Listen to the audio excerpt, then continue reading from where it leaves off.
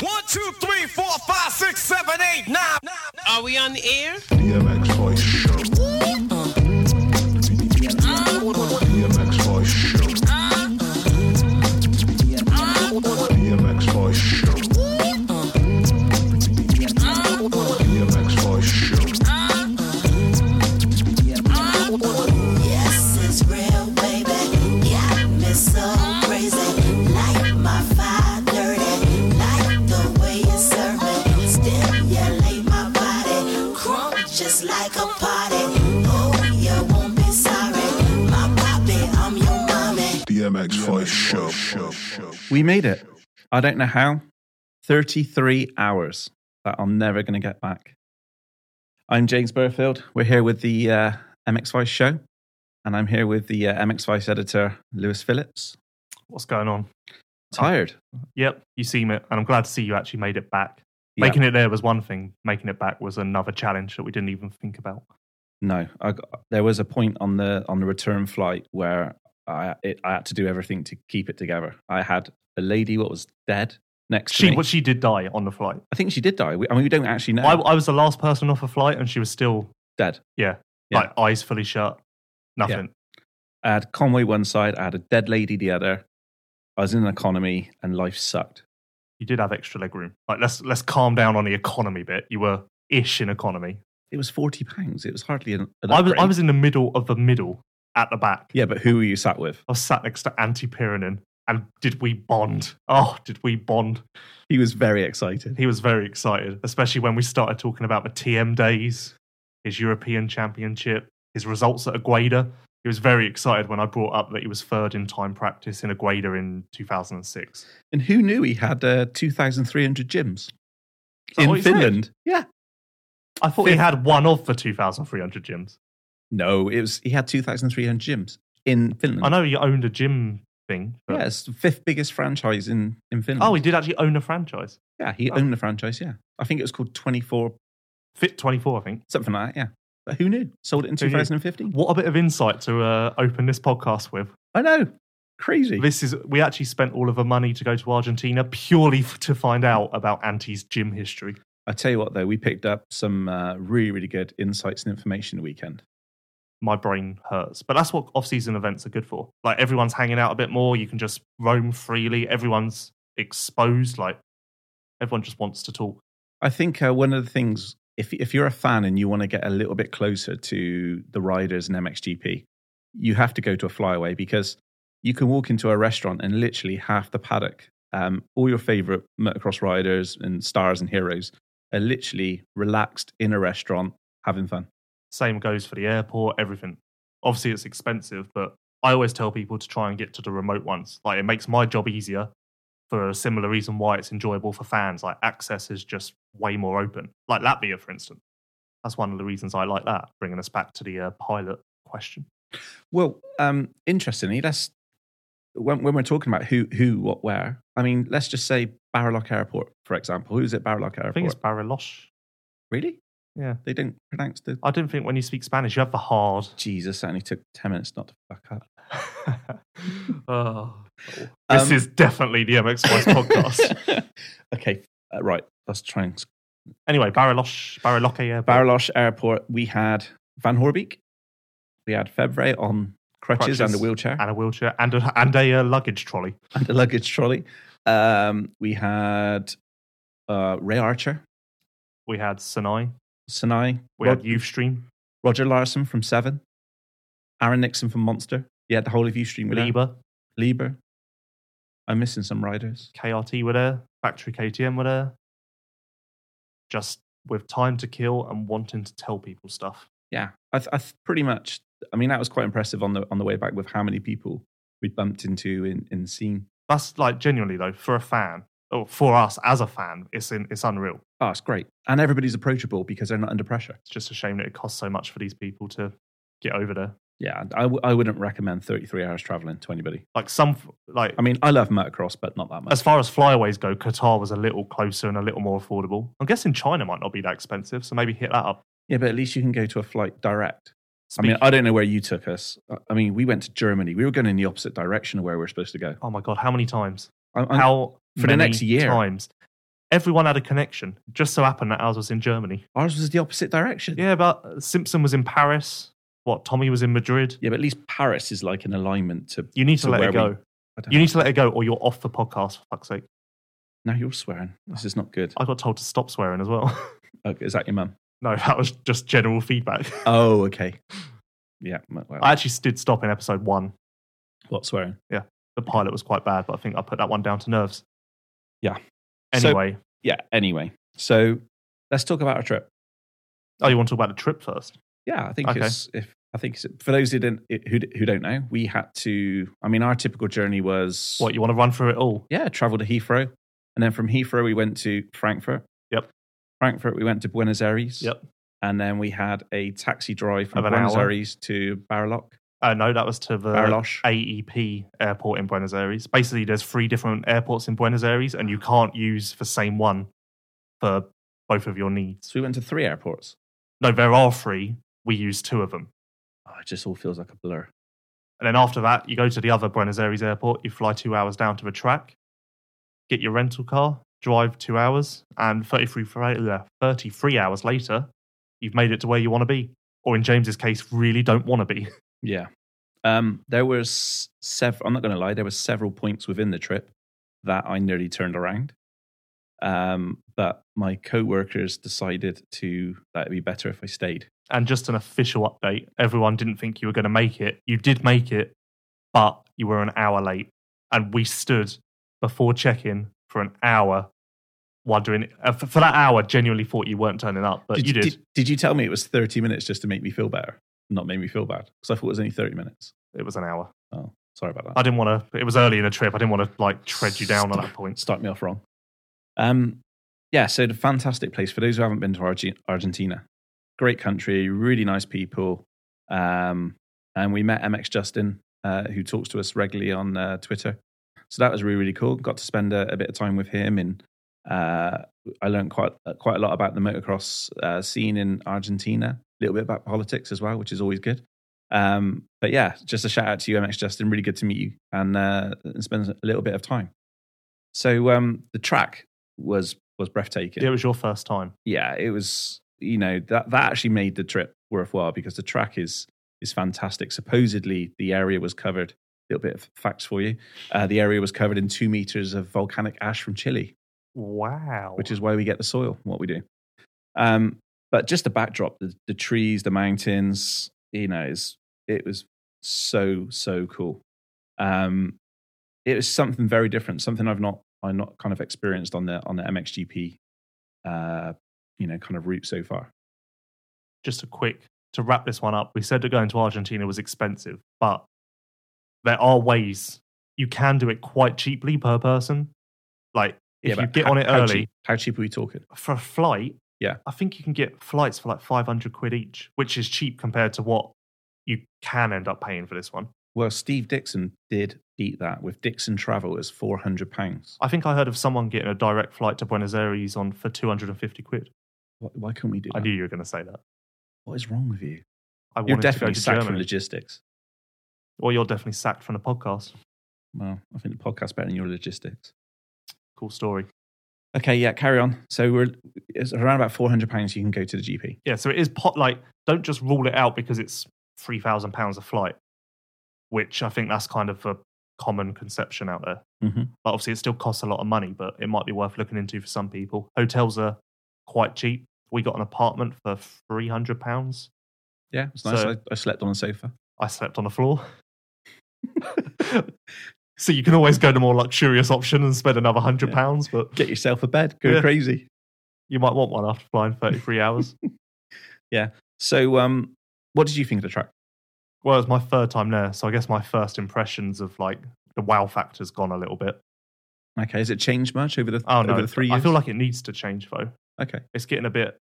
I just feel like it needs a little something to slow it down and give the riders more options. Well, that's interesting because every rider I spoke to the weekend just said how fast it was. I think everyone appreciates how amazing it is, how good it is for a flyaway compared to other ones. So it doesn't want to slag it off too much, but a lot of people don't really like racing it. I think it's one of those tracks that's amazing. Like if you go there to ride on it for practice, it's amazing. to actually try and race on it, it's not the best maybe, but it's good enough for World Championship level, and it definitely needs to stay on the calendar, which it's going to because Ustream signed a 2-year deal with the organizer, so we'll be going back. But is it that track or is it a different track? Well, it's with the organizer. So the organizer deal is can with go, the organizer. okay.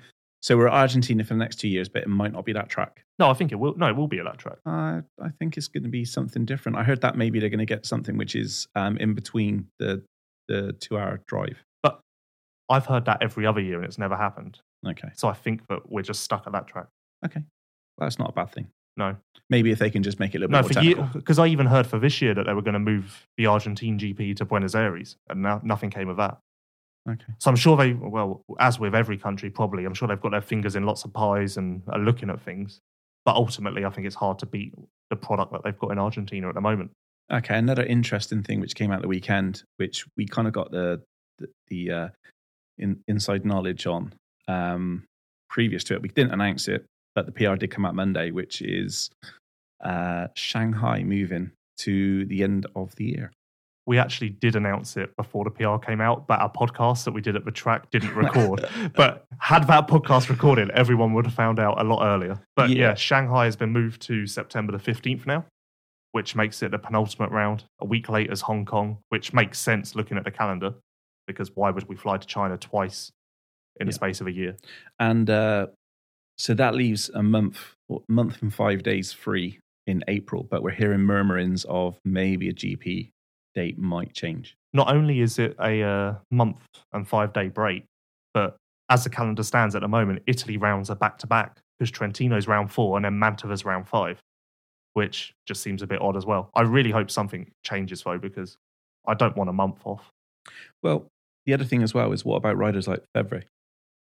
Do we know the extent of the ankle? He's having a checkup, like as we record this. Okay. Well, like a proper checkup in Belgium. So could be bruised, it could be tendons, or it could be a fracture. We don't know that. But well, anyway, at the moment, it's fine. Okay. So for him, he's got a pretty intense week.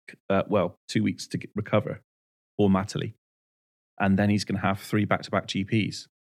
So if it is more serious than it currently is, then having that month off would actually help people like him, Kevin Strybos, and so on. At that point, no, his season's already just screwed, isn't it? Like having that time it's not going to help him in the championship. So, well, the championship's done, but the performances for the rest of the rounds still are what people are looking at. I'm sure if you try and present him with that silver lining, no, he will not be.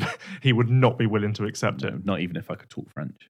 But yeah, the reason for China moving is apparently there's monsoon weather there, and it has been for 4 months. I checked the weather last night in Shanghai, and it seems quite nice. So I'm not really sure. Like I googled. Maybe there's 2. I googled like Shanghai storms and like all kinds of things, and I couldn't really find anything. But apparently, it's been really bad. Yeah. So maybe they're just trying to pull the wool over our eyes. They've never heard of the internet. And what we also know is Shanghai is going to be kind of in like, I don't know if it's going to be on a beach, but it's going to be kind of close to a beach, like in a seaside resort. Really, we can take some deck chairs. We can kind of just. I don't think it's going to be on the beach, but it's meant to be like quite close. I guess. Russia's similar to that, like it's close to the ocean, so I guess it's going to be okay. And like that's obviously not a beach. Well, I fully expected going to Argentina and have some time to actually see the country, but most of my travel spent with a 24MX bag in my face while we tried to get 10 bags and 5 people in a 4-door car, because supposedly this was another one of my issues. You couldn't actually get a pickup or a van from a rental company. No, the cars were like I'm not very good with cars, so I can't offer an explanation.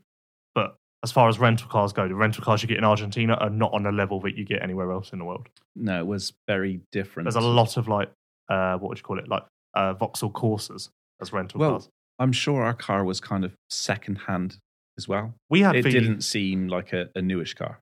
We had the like top-end car trying to fit everyone in, and it still didn't work. Didn't we have duct tape around the bumper? We also could not get insurance to cover it not being stolen. Like they literally refused to cover it no if it one was stolen. No one was going to steal it. The rental car woman did try and tell me that it was unlikely that it would get stolen. If you've ever gone on the internet, you've seen the video of 15 guys trying to get into a Mini. That was pretty much what we tried to do with 5 24MX style travel suitcases on wheels. Big kit bags, basically. And 4 Pellies and 5 people. Yeah. it was not an experience I want to go through again.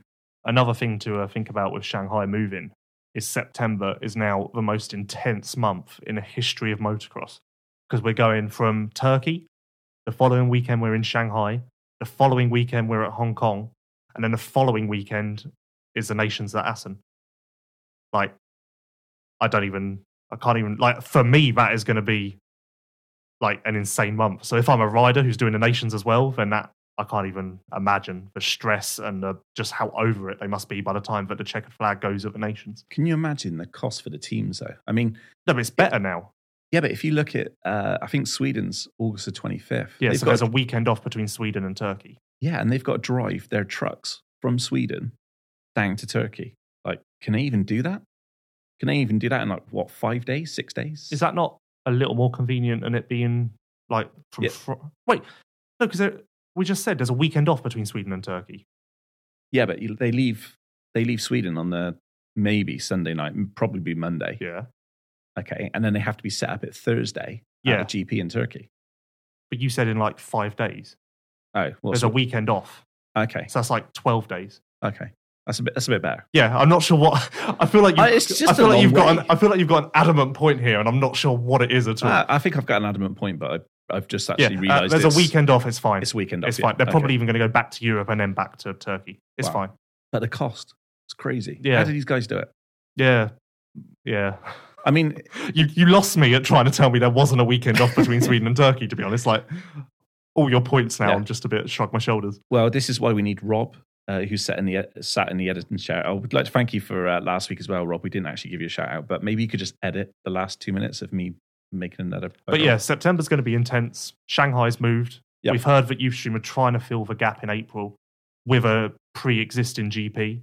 Although I wouldn't rule out them adding a 20th round as well, seeing as they did, because Bulgaria... maybe a 21st as Well, they added Bulgaria as round 20 in March last year. So why not add another 20th round in March this year? Obviously, the issue being it's a lot closer. Please don't do Bulgaria.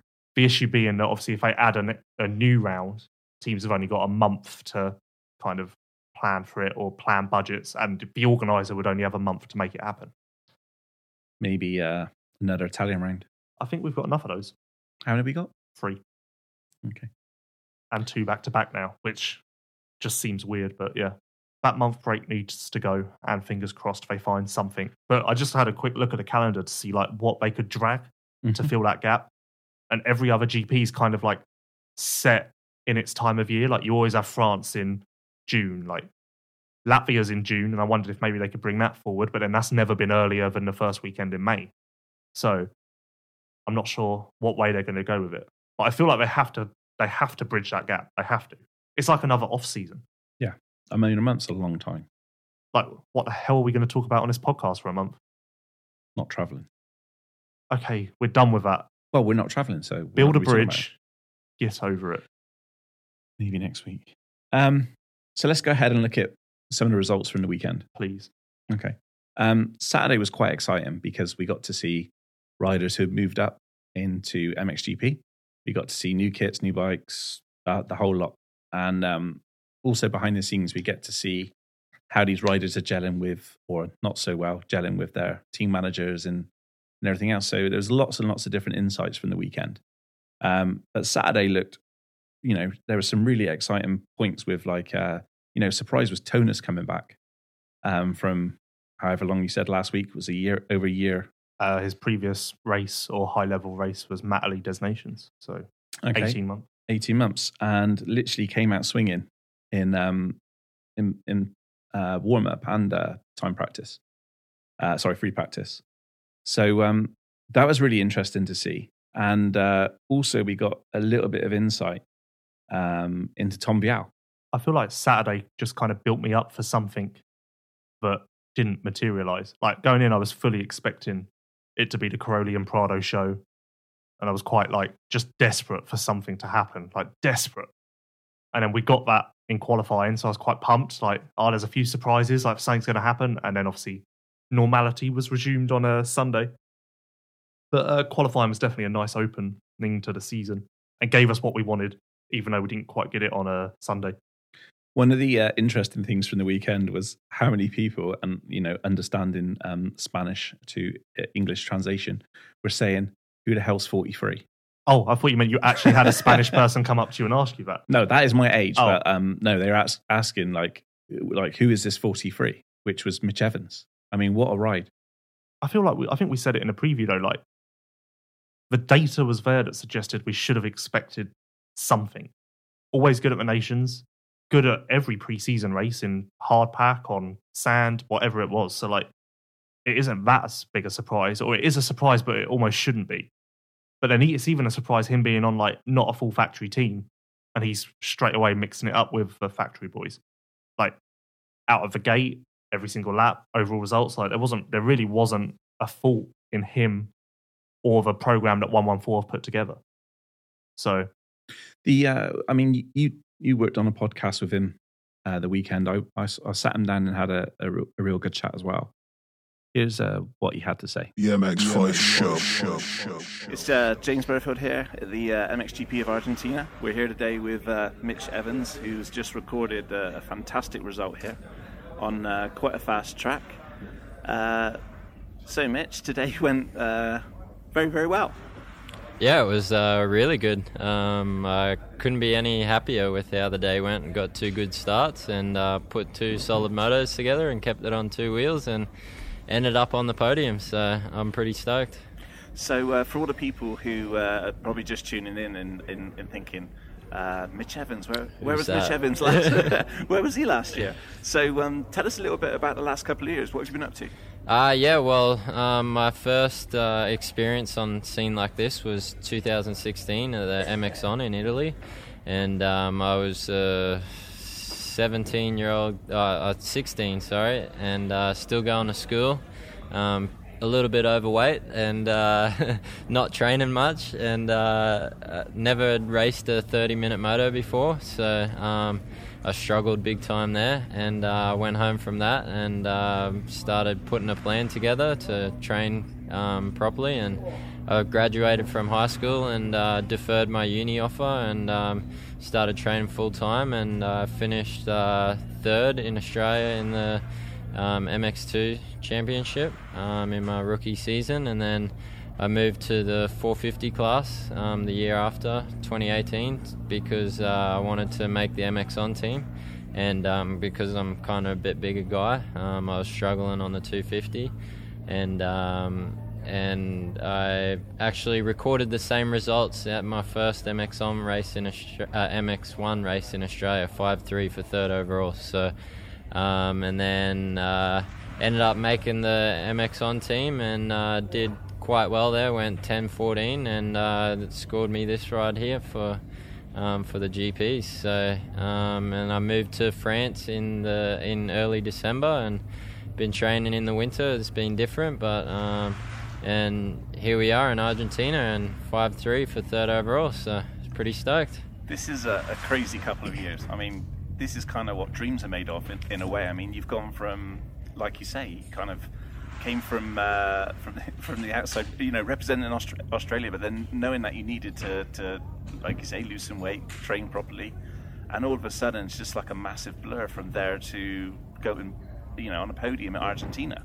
Yeah, to be honest, at the time I like you said, I dreamt about doing it, but to think that it would actually come off, I probably didn't really believe it that much myself. But when I was standing on the podium, I looked out to the crowd and they were cheering, and it reminded me of the moment in Italy, MX On 2016, when I said to myself, this is where I want to be. So 3 years later, to see it come off, it was a pretty surreal moment, and I took it in as best as I could. So, but got to keep our head on our shoulders because it's a long season, and I haven't raced that much ever before in my life. So, but I'm looking forward to the challenge. That's cool. So you mentioned that last year you went out to 450. Yep. And now obviously you're dropping down to 250. What's been have you noticed a big change in doing that for yourself? Honestly, I think it helped me because all year on the 450 I sort of struggled with my fitness and strength, and I sort of was starting to get on top of it towards the end, and but now going back to the 250, I find I can ride the thing so much harder, and I don't get as tired as easy. Mind you, though, I've been working with Willie Linden and been putting a good training together, and we've seen big improvements already. So I think that's been a big help. But the biggest difference is just being able to ride it that much harder, but struggling on the starts. So, but I've been working with Eric Sorby, and he's been helping me a lot with the starts, and it showed this weekend. So I got 2 great starts. So it's coming together. That's cool. I guess the metal mesh is something a little bit different to what you're used to. Yeah, the first time starting on that was in Redbud MX on. So, and then other than that, we had never done a start on it. So it's something different. I think I like it. It keeps it more consistent, and it doesn't make qualifying as important, I believe, which is a good and a bad thing. But for me, it's a good thing because Saturday I struggled. So going back to Australia, and you said that you've never raced so much, up till now. Yeah. Is that because the Australian series was it 6 to 8 rounds? Over here, you can have 19 rounds plus maybe the French Championship. Yeah, well, in Australia, it's sort of over 6 months, and it sort of starts in April and then finishes in August and September, and it's just 10 rounds, but on 8 tracks. So we don't ride that much, and you sort of do one weekend, have 2 weeks off, another weekend, and then have 3 weeks off, and then another race, and then you have like 6-week break. So it's like you just get started, and then you got to have a big break again. But the racing in Australia obviously isn't as big, so it costs more for teams, and the budget isn't as big. So, but yeah, so I've almost done more races this year already than I have ever before in 1 year. So the 4 pre-season races, and then this race, and then I'll be doing the French Championship, and then I just want to race, to be honest, because I think a lot of people say that the reason why people in Europe are so good is because of the tracks that they race on, and that's why Australia sort of struggle. But I believe it's because they race every weekend, and racing is so much different to just practicing.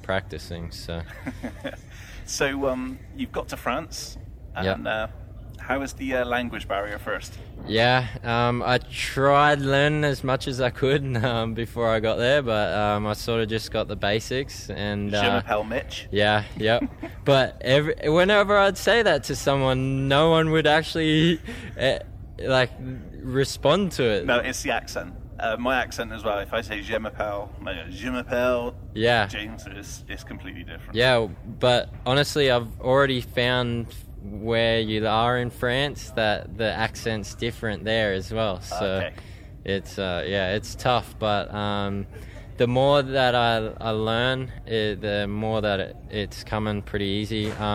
Actually, my practice bike mechanic doesn't speak English, so that's fun. So, but it's been good because it's teaching me to speak French with him. So, whereas everyone else in the team speaks really good English, so I haven't actually had to try and speak French. But with my practice bike mechanic, it's actually been teaching me. It sounds like you're pretty well rounded because how old are you? 19?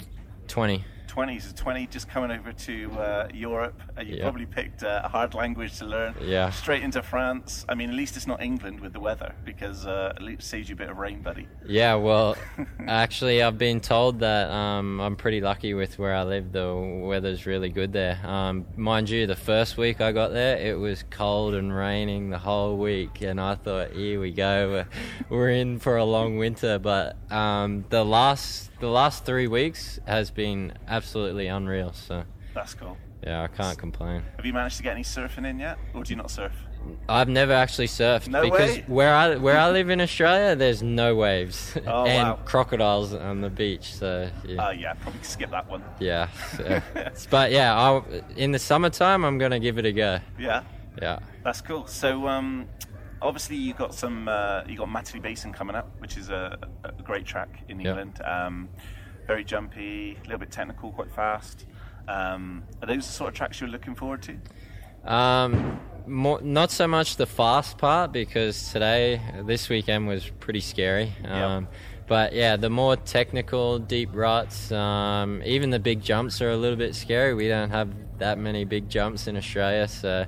But yeah, the technical and rough tracks is what I'm pretty good at. So I'm looking forward to them.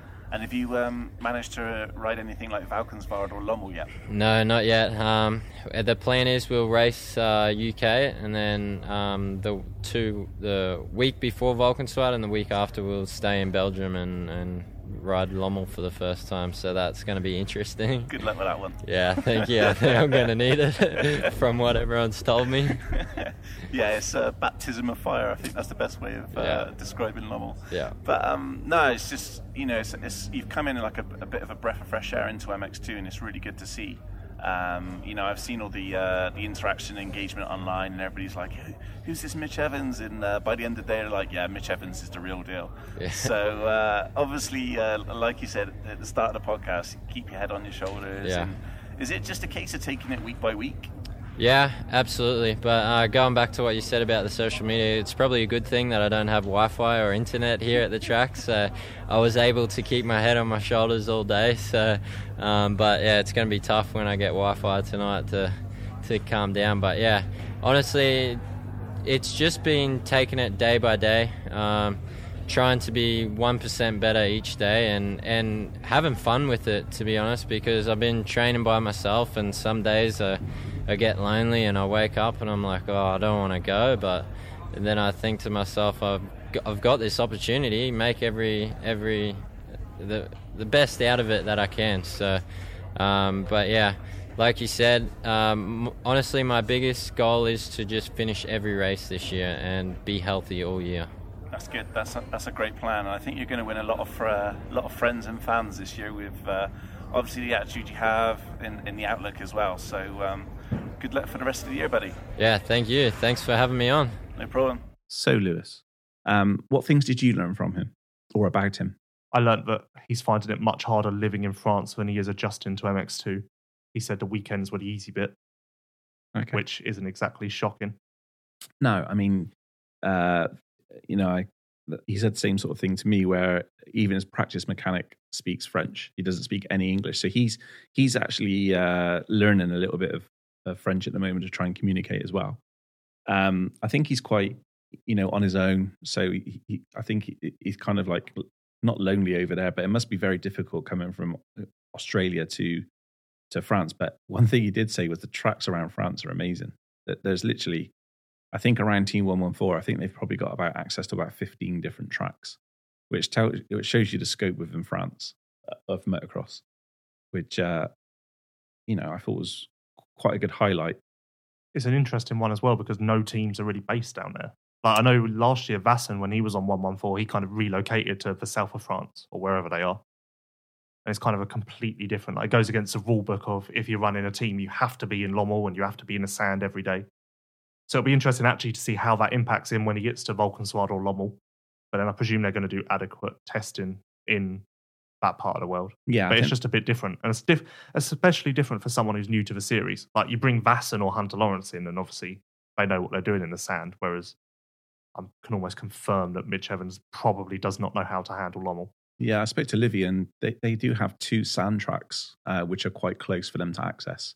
So they will be spending a bit of time in the sand, but nothing's going to be like Lommel. I think everybody out there understands that nothing is quite like Lommel. No, I think everyone has beaten that drum to death at this point. Yeah. Lommel is its own beast. So for those who don't know Mitch Evans, so last year, he's been in Motocross of Nations for the last couple of years. 2016 was his first year, so Majora. Yep. I can't remember who was injured, but he was drafted in quite late. Yep.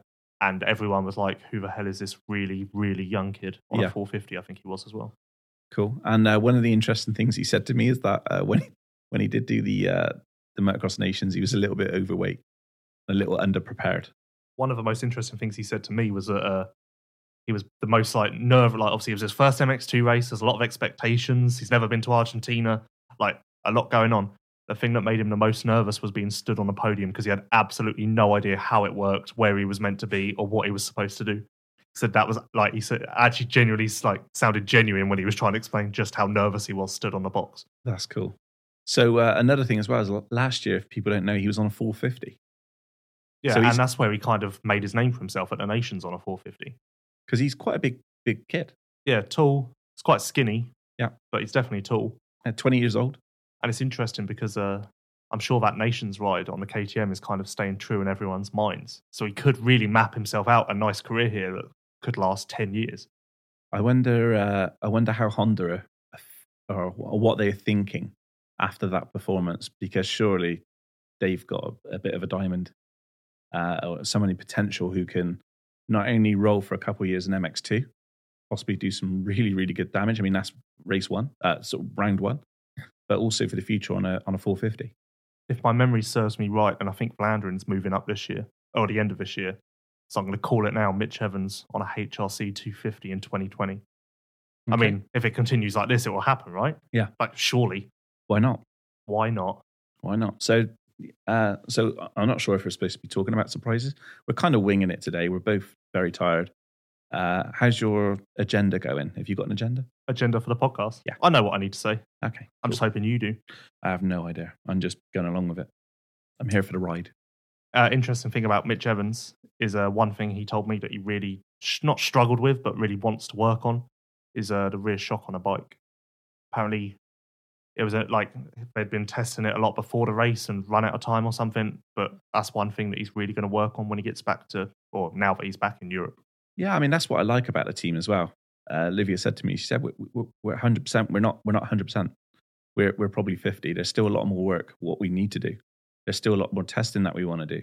I think everybody kind of thinks that you get to round one and everything's done and dusted. It's not. It's still, people are still kind of preparing, aren't they, for the year? It was the same for everyone. Like with there being a 3-week gap before Matterley Basin, a lot of people kind of went there with a base, knowing too well that there's work to be done, and by the time that Matterley comes around, they should be in a much better place. Like Paulin said, Paulin, in his typical secretive self, told me that they are struggling with something.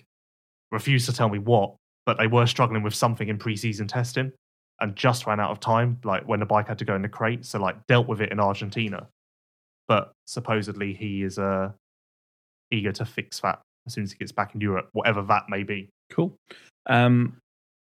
So this weekend we seen kind of, Mitch Evans. I mean, one of the standout riders for me was Tom Vial.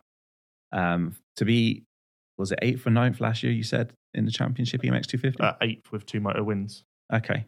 But to go from that to, he looked good when he whole shotted, and he was in second for a few laps, and he stayed there. He didn't look out of place. You could tell that the intensity was probably a lot different to what he had experienced before. But I was really surprised about how well he did. It's just that classic thing, though, isn't it? Like, if he's going to get starts like that, then his progress is going to be on a higher rate than someone else in his position who's starting 20th each week. Like, he finished 7th overall. I have no doubt in my mind that if he'd started 15th in each moto, he would have been 13th overall or something. So, like, we are going to probably see these little flashes of him that we otherwise wouldn't see, just because he has a chance to show what he can do with a clear track without people trying to slam him in every corner and having to deal with traffic and all of that. But then that is the best place for him to learn, because if he keeps doing that, he'll pick up on the pace at the front, figure out what lines these guys are using, and just get dragged along. Like, I'm much more of a believer now than I was going into the weekend, just because he seemed to pick things up quite quickly.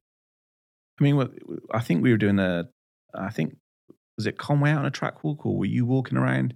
And I think you guys picked up on something that Smets was walking around with him, and they would gesture into some of the jumps, and it looked like Smets was reassuring him that he could do this and he could triple here and double there. I thought that was quite interesting as well, that he's got that experienced person behind him, but also maybe he hasn't quite got the confidence at that level. I'm sure KTM are like fully moulding him. Like, this is kind of a new situation for them, because the riders they've moulded in the past, like Prado, have already been well on their way to achieving world titles and that, whereas Vial is kind of not. Like, had he not been picked up by Red Bull KTM, I don't know what direction his career would have gone. So they're really trying to mould, I don't want to say something out of nothing because that sounds terrible, but they're moulding something out of a rider who isn't on the level of his predecessors in that team. Okay, like the person like sort of Geyser was coming Yeah, like, through, wasn't well, he? Hurlin's coming previously through. they've worked with riders who already have the ingredients in place to be a world champion. Yeah. Like, Red Bull KTM didn't make Prado a world champion. We all knew that was going to happen eventually. Yeah. It seems like they may be able to make Vial a world champion. That's how much of a believer I am after the weekend. Wow. But I don't think anyone would be saying that had he not been picked up by that team. But it just goes to show what they can do beneath that tent. Do you think as well? I mean, I don't know if you spoke to the riders weekend, but you know the early protagonists in MX2, people like Vlaanderen, people like Watson, Sterry Muse, Olsen. Do you think and Jacoby? Do you think they expected Tom Vial to be that good? Do you think they expected Mitch Evans to come in and do as well as he did the weekend? Or do you think they're like, wow, now we've got another two people to contend with?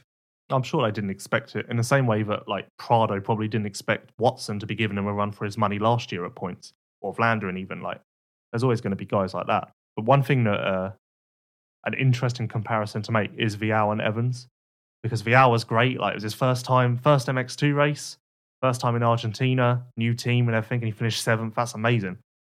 Evans was in exactly the same situation, but not on a factory bike, with less support than Vial has at Red Bull KTM, and was significantly better. So what does that... And if Evans is only 20, could KTM have not signed him with a 3-year deal, which would have given them time to mould a rider? Like, if we put Evans on a similar pecking order to Vial and compare the two, then that just makes Evans seem even more incredible.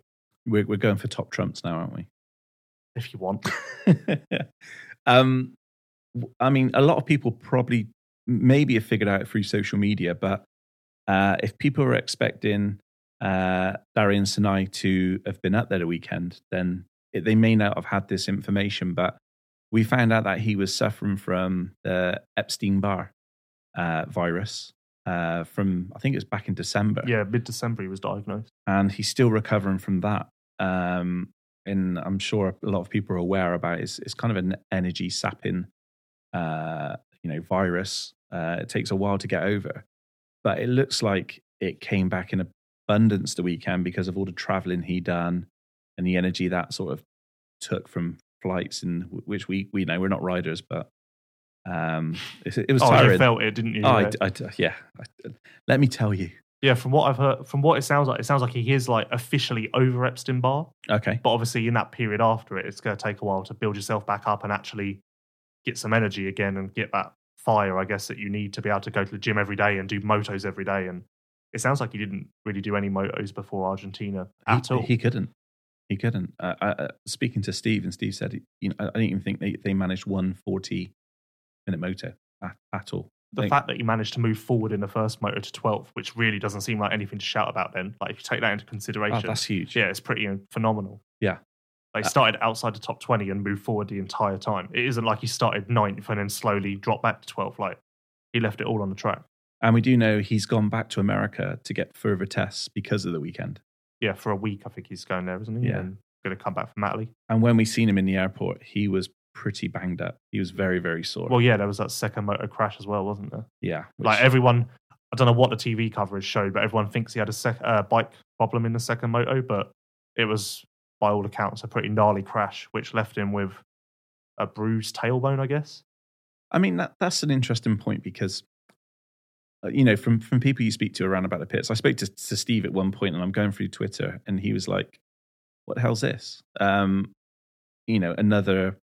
Dixon DNF. But do you think he's kind of been targeted a little bit too much because of when Max was having some issues with the bikes? Because everybody got another Dixon issue, but they don't have that many DNFs, do they? No, but it's not just because of Max. Like, Darian had a bike issue in Argentina last year. Okay. So it's not like they haven't had any since Max. Obviously, Max was an exception in 2014. And that was the transfer of the Yamaha Kawasaki, yeah? 2015, they moved to Kawasaki. Okay. 2014 on the Yamaha was when they had all the issues. Right. Which I guess, I don't know this, but I guess prompted the change in the first place. Well, they were, yes, they're targeted by people, and yes, people presume they're having bike problems all the time. but from the sounds of it, the TV coverage kind of implied that. Of a Eurosport. I think it was Eurosport, not MXGP TV. Oh, okay. I think the Eurosport coverage, which is just amazing, implied that. Okay. But obviously they didn't catch the crash, and he ended up with a bruised tailbone. I think that's the official word, which is what Justin Barsha had after Anaheim 2 this year. So you can race with that. Like, I think there's differing like. He's having trouble walking, let alone racing. I think there's different levels of it. Yeah.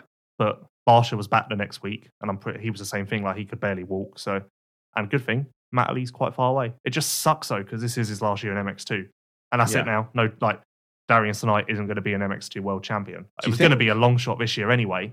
But I just wanted to see him have a full year, be fully healthy, because even so he could build himself up to that point of winning GPs, like, that's now delayed. Yeah. Like, had he say he'd come back from that ACL fully fit in Argentina and gone 7-7.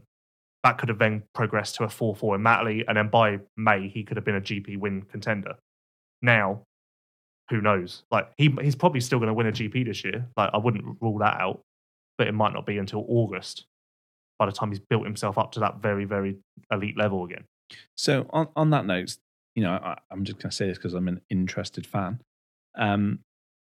Where do you see him next year? Do you think he'll step at 450, or will he do what Thomas Covington's done and go to America? Out of nowhere. Did not expect this question at all. But he's got a contract with Dixon to ride a 450 next year. Wow. But it's not like, how would you describe it? It's not like fully locked in. Like, if Darian gets an opportunity to go back to America with like Mitch Payton, he can do that. Okay. But the option is there for him to ride a 450 with Steve Dixon next year. So he's already got options in place. I'm not sure. I think it's either in his contract or it's an option in his contract. Basically, if he wants to do it, he can do it. Okay, so we might not after this year, we still might see more of him in the future in GPs. I think he goes back to America. He's too good to not get offered a ride over there. Okay. I genuinely wouldn't be surprised to see him on pro circuit. Okay, but then I'm a bit of a believer, so. So from the weekend, Prado, we expected. I think both of us expected, because of the rise of Thomas Olsen. We expected Prado to have had more of, was that fair to say, more competition than he should have got? I didn't think he was going to have more competition. Really? I need Olsen to show me something. I've said this. I kind of did on Saturday, yeah. He was the fastest in every session. I probably should accept that as showing me something, but I'm still waiting. Like, I need you to show me something. I mean, I think, was it the starts which kind of held him back a little bit? Starts were, I think he was like 9th or 10th on the first lap each time. And he did move forward and was clearly the class of the rest of the field. But I'm still waiting for that little something. And, looking at lap times as well, their best lap times were pretty similar. I think there's probably half a second. Yeah, once he got into second, it wasn't like Prado dropped him. Like, he stabilised the gap. But the problem was there was too much to make up in the first place. I think what I'm waiting for, and I don't know what I'm waiting for, but I'm waiting for something. I think I'm waiting for him to start side by side with Prado and like just beat him in an all-out duel, like with no questions asked. Like, he's just completely smashed Prado there. Yeah, which he kind of did in the qualifying race, but it was a qualifying race. Like we just said, how different qualifying was on Saturday versus the motos on Sunday. Like, I think that's what I'm waiting for. But I believe there's more there. One thing what we should probably touch upon is that track is very, very fast. So it suited the riders which were a little bit gung-ho. Oh yeah, a lot of riders were quick to point that one out, like away from interviews and that. Like, there's certain riders who are happy to hang off the back of the bike everywhere, hold it pinned and just close their eyes and hope for the best. And then there's others actually every single rider I interviewed said they aren't one of those guys. Yeah. Like Ben Watson, Calvin Vlander, and even Caroli said, like, I prefer a track where you've got to read the lines and find little technical things that you can do to make up time, like bouncing off braking bumps or whatever. Because we're obviously, with a track like that in the flyaways, you're missing the EMX 250s, the EMX 125, maybe a women's round as well. So the track could and should have been a lot more rougher than it would have, if given that there was only two classes. It's interesting how many riders reference that, considering that 10 years ago this was just normal. Like, there was no support classes. So this was just normal track conditions. But now, as soon as we get to a flyaway, every rider's so quick to point out, but like, yeah, it wasn't as rough as it is normally, so that makes it a bit tough. Like, I'm just surprised that's on everyone's radar so much. I don't want to go there, especially on this podcast. Oh God, what are you going to? But do you think, like you say, 10 years ago, the US riders were on a different level? Oh wow, really? Really? I'm just going to say it. Do you think the last 10 years then of having these rough tracks is brought on the European riders? Sure. Sorry, not the total, reason, but maybe a small percentage. Sure. I don't really care. I'm so over that conversation. Like, so over that conversation. How am I supposed to do a podcast with you if you're over it? That conversation. Can we save that conversation for Assen? Okay. Just, I'll put it on the shelf. Yep. Put that high on a shelf because we won't be getting that one down for a while. Jesus. Go and write an article about it or something. Well, I don't do articles anymore. No, you don't. Actually, I did do a blog on the plane. Yep. Not for MX FISO, was it? Nope. Because you're not allowed to do that. No, not allowed. It's good. RC editor, that's why. So, Monticelli. He was even in my MX Manager.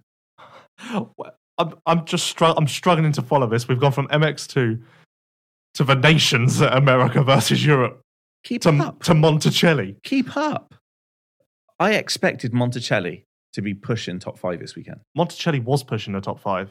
Yeah, but he pushed a little bit too hard. And then fell backwards. Yeah, so I'm guessing he's just not used to the intensity at the front of... I have put a tweet out actually to him to say... Oh, I'm sure he's big on Twitter. No, he hasn't. He's not even got an account. That was sarcasm. That's the whole reason why I put it out. That was sarcasm. So, but yeah, I was just disappointed with him, with my team. He let me down. So is he your disappointment of the weekend? Yeah. I was quite impressed with his second moto. Oh, okay. Like, he was pushing Tommy for 5th early on. Like, yeah, he couldn't stay there, but that's not really that big a surprise because he's never really done that before. Well, we both said that, the way that he's come on. And I'm convinced that is something to do with the coaching of Porcel last year. Oh, yeah, you are big on Porcel's coaching abilities. I am, very. That is I'm a believer. You are big. Like, the amount of times I've heard you mention that over the last couple of weeks and to people at the weekend. Is it a coincidence that he's gone from where he was to working with Porcel and then suddenly... Do we ignore the fact that he no longer works with Porcel? Well, I know that, but I'm just saying... Yeah, no, but are we ignoring that? Like, maybe that wasn't working at all. Well, maybe... I'm just saying that whole experience must have done something because it can't be a coincidence. He was good on JK last year. Better than some people give him credit for, probably me included. But that's when he was working with Porcel. Correct. Yeah. I'm just saying. I'm here to bring insights and host. And push for Porcel training program as much as physically possible. I'm no part of the Porcel training program at the moment. You are a believer, though. I am a believer. Sorry, so let's go back to MX2. I got all excited. You basically, the only reason you're here is to bring up Monticelli. You just wanted to get that one in there as soon as possible. I'm just going through my MX Manager team, to be fair. Is that really what you've got in front of you? No. Oh, wow. Cool.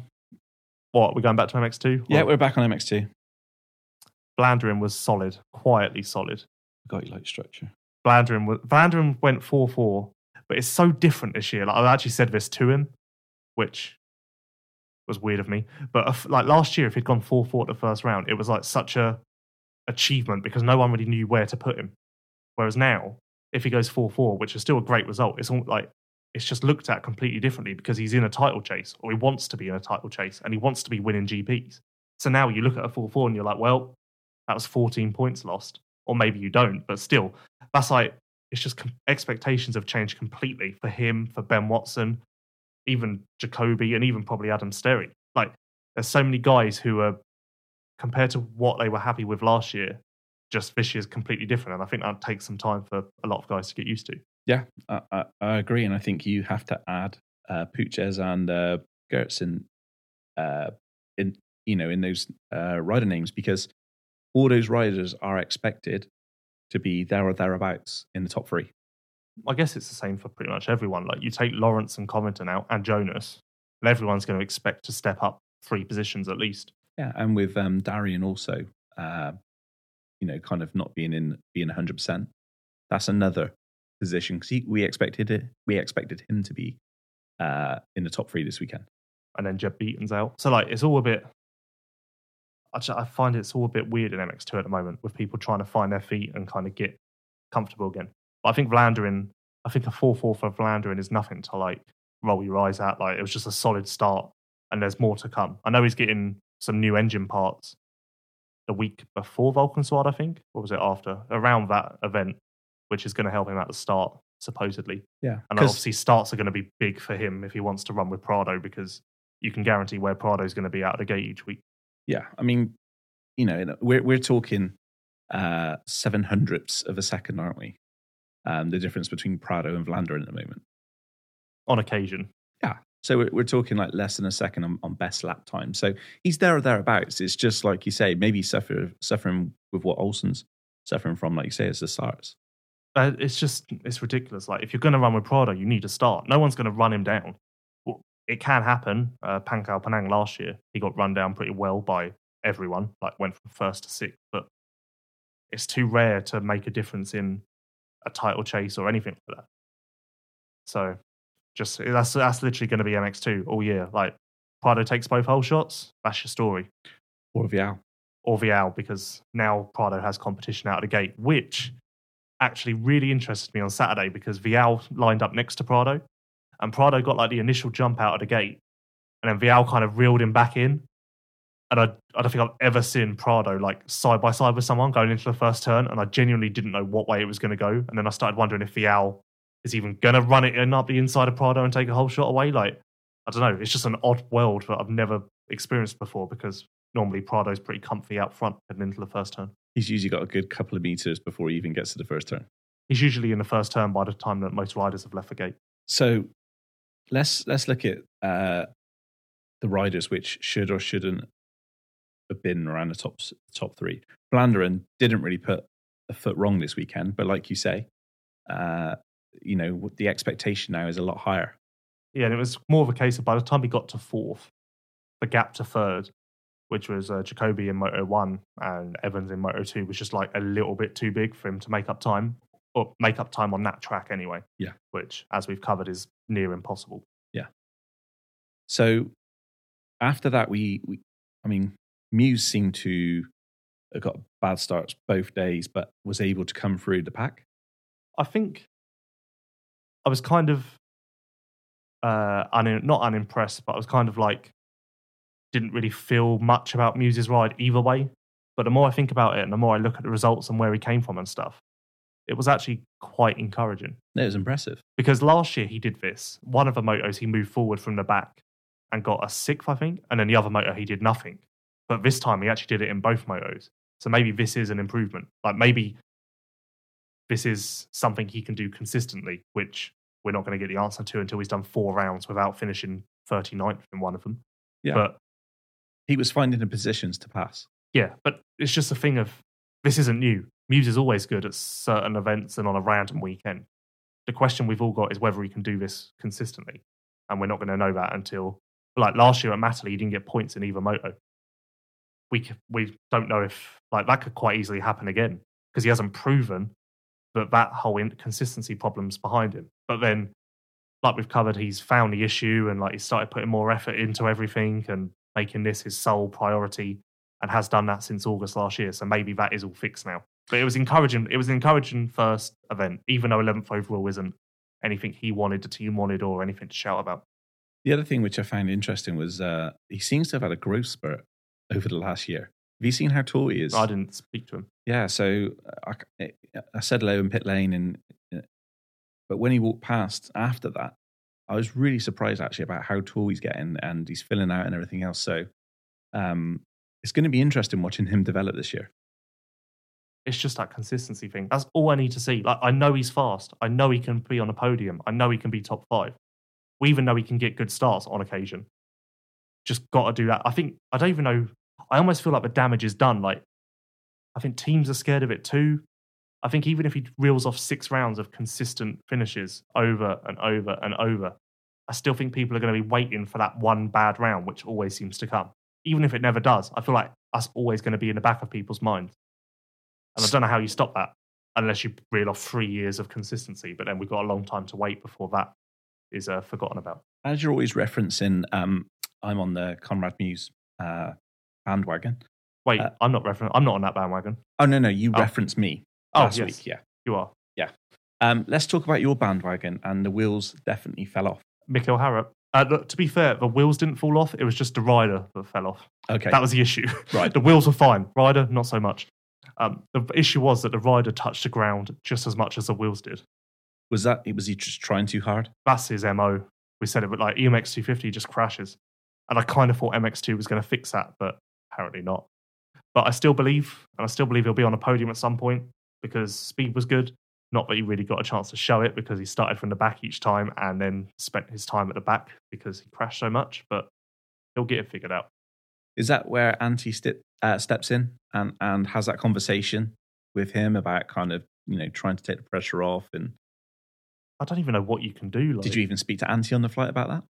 Yep, and he agreed with me that he will be on a podium at some point this year, or he could be. But the goal for them is just to get him to every race, like stay healthy, finish each race, and just build that way. Like no results, no expectations that way. Mikel told me that he wants to be top 10, or he believes he can be.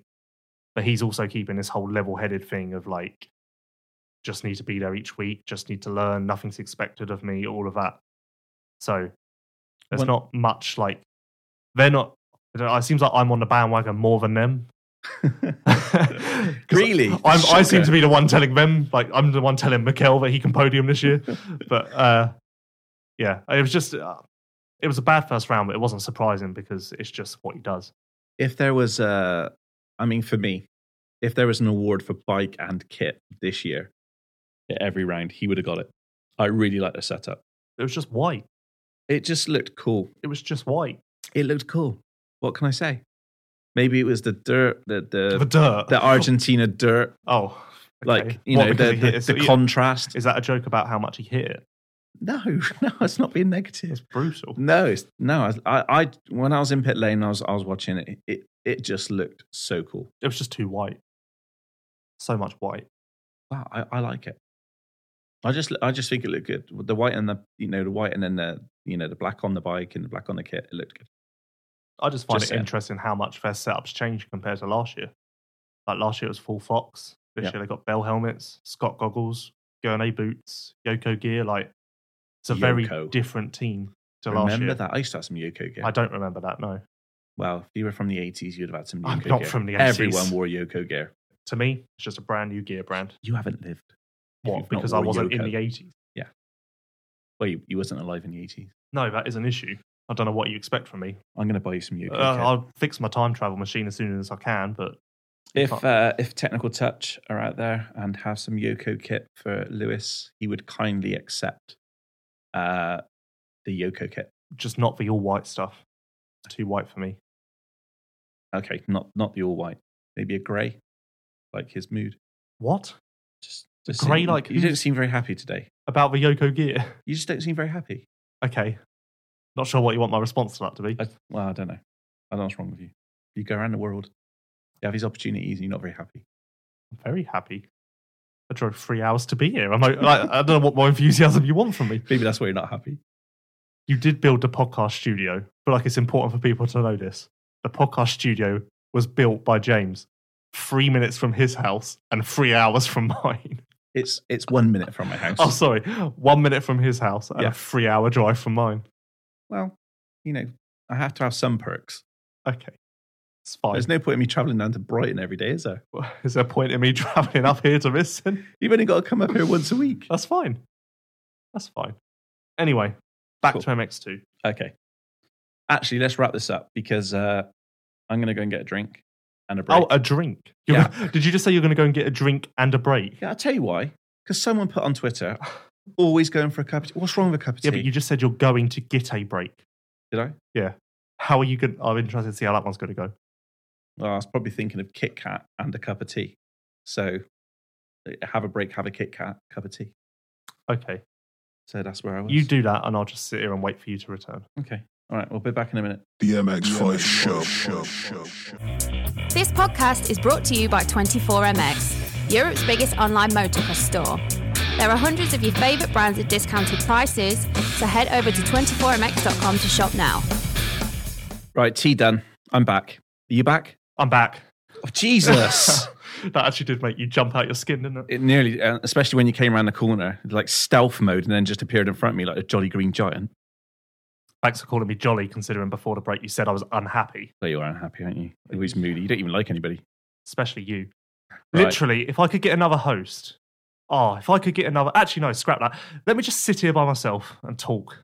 Well, I could go and get a mannequin. There's one outside. Do you want that one? No. Hasn't got any It'd be hair about like as me much anyway. use as you. Knob. So, MX2. Still MX2. I think I probably missed a few things, and I got a little bit excited with Harrop's kit. Which you thought, to be honest, bloody white. To be honest, all I remember from the beginning is you jump into Monticelli, and I'm still confused about how Monticelli. I'm just a little bit disappointed in his performance. I was really excited about it. Yeah, let's recap the first round of MXGP. Let me tell you about what stands out in my mind. Monticelli, but no, he can come in. Do you know what stood out in my mind? What? Clean toilets. What? Clean toilets. It's the first GP I've ever been to where you've walked in and there's not loggers everywhere. I feel like you need to do like an alternative podcast with this shit. I'm happy with that. If you're not on there, it'd be great. Can we go back to MX2, please? Yeah. Or would you like to take us somewhere else again? No, fine, we do MX2. Okay, MX2. Do you want to start or shall I start? Well, let's get some insights. I like insights. What did you learn? Let's start from the bottom, meaning 31st overall. That's harsh. Who's that? Iker Larinaga Olano. Ooh, what was he doing down there? He broke his collarbone, supposedly. I actually don't know if it's been confirmed yet. I saw a statement in Italian from his team, always helpful. Yeah. And Google translate that to broken clavicle. Oh. What's a clavicle? That's collarbone. Okay, yeah, that's what I thought. Yeah. So I heard he broke his collarbone, which has now been confirmed by his team in Italian. So I'm not sure how long he'll be out. 6 weeks. But his crash off of the big step up where every single photographer stands to take a photo of someone doing a whip. Is that why all the yellow flags came out? Was that race 2 or race 1? I think it was race 1. I think it was, wasn't it? Yeah. But his crash, where he basically landed and like just dropped the front end, and it was weird. I thought it was weirdly similar to his crash in Pancao Penang last year, where he did both his shoulders. By the way, he's perfected that crash. We mentioned, that is his move. Like that's his siggy. Strong. That is his siggy. We were talking about airports just quickly. Who's chopping and changing now? I thought we were talking about MX2. This links because we were talking about Larinaga, and I mentioned his crash last year. I've never seen anyone look so over life than him sat on the plane back from Argentina with 2 dislocated shoulders. Like, literally, I could feel for him because I probably wouldn't want to do that, but still, like, very upset. He wouldn't be able to wank for weeks, would he? Whereas, wow. Sorry, we're chopping and changing. Do you realise? Do realise this is being recorded? Yeah, we'll get Rob to edit that out. Okay, please. Yeah, and he was even in economy, whereas Fevra this weekend was in business after that call. Yeah, but where was his young lady? Who, Fevra? Yeah. In economy. It's a harsh world. If I put my wife in economy, Jesus, that's the quickest one to divorce. Anyway, Larinaga broke his collarbone, so I guess he'll be out for a while. But this is now becoming a bit of a theme, him and injuries, but he should be good once he gets back up to speed. It just sucks that we've lost like another rider so soon. Yeah. But yeah, it's a real bright start to part 2 of the show. Moving up, we've got Zachary Pichon, who was about as recognisable as a man in camo stood in the trees. Yeah. Yeah. He didn't have a good weekend, did he? His helmet, I like the Alpine Stars helmet with the Alpine Star gear. Didn't see that. That combo, like Alpine Stars helmet, Alpine Stars gear, looks very strong. That's about all the positivity I can give you. Okay. But I can't remember what the issue is. But he's young. He had problems in the off season, and I think he had a back injury, not broken back or anything. But I think he had a back injury. Just be careful you don't start rumours. No, I actually wrote. I could research, but I won't. I won't get distracted. Yeah, don't do any research. He had something in the off season, but I mean, I could search now if you like. Sure. Okay. He definitely had something that kind of slowed his progress down a bit, but then this is just no different to what he's done previous years. It's good to see you've opened your laptop this week to do your research. Well, I don't know what you want from me, do I? I'm just trying to keep my job. I'm just punching the clock here. Right. Do you want to go for any other ones at the bottom? What about D'Souza? How did you feel he got on this week? How old is he? Right. one change I've made to the podcast is James has very, very, very little to offer. The one thing he does seem to have to offer, though, is no matter what rider I bring up, he asks me how old they are. Yeah. I don't know everyone's date of birth. Like, Should do. Sorry, Good job. I can tell you about how many GP wins they've got, how many podiums they've had, where their highest best finish was last year.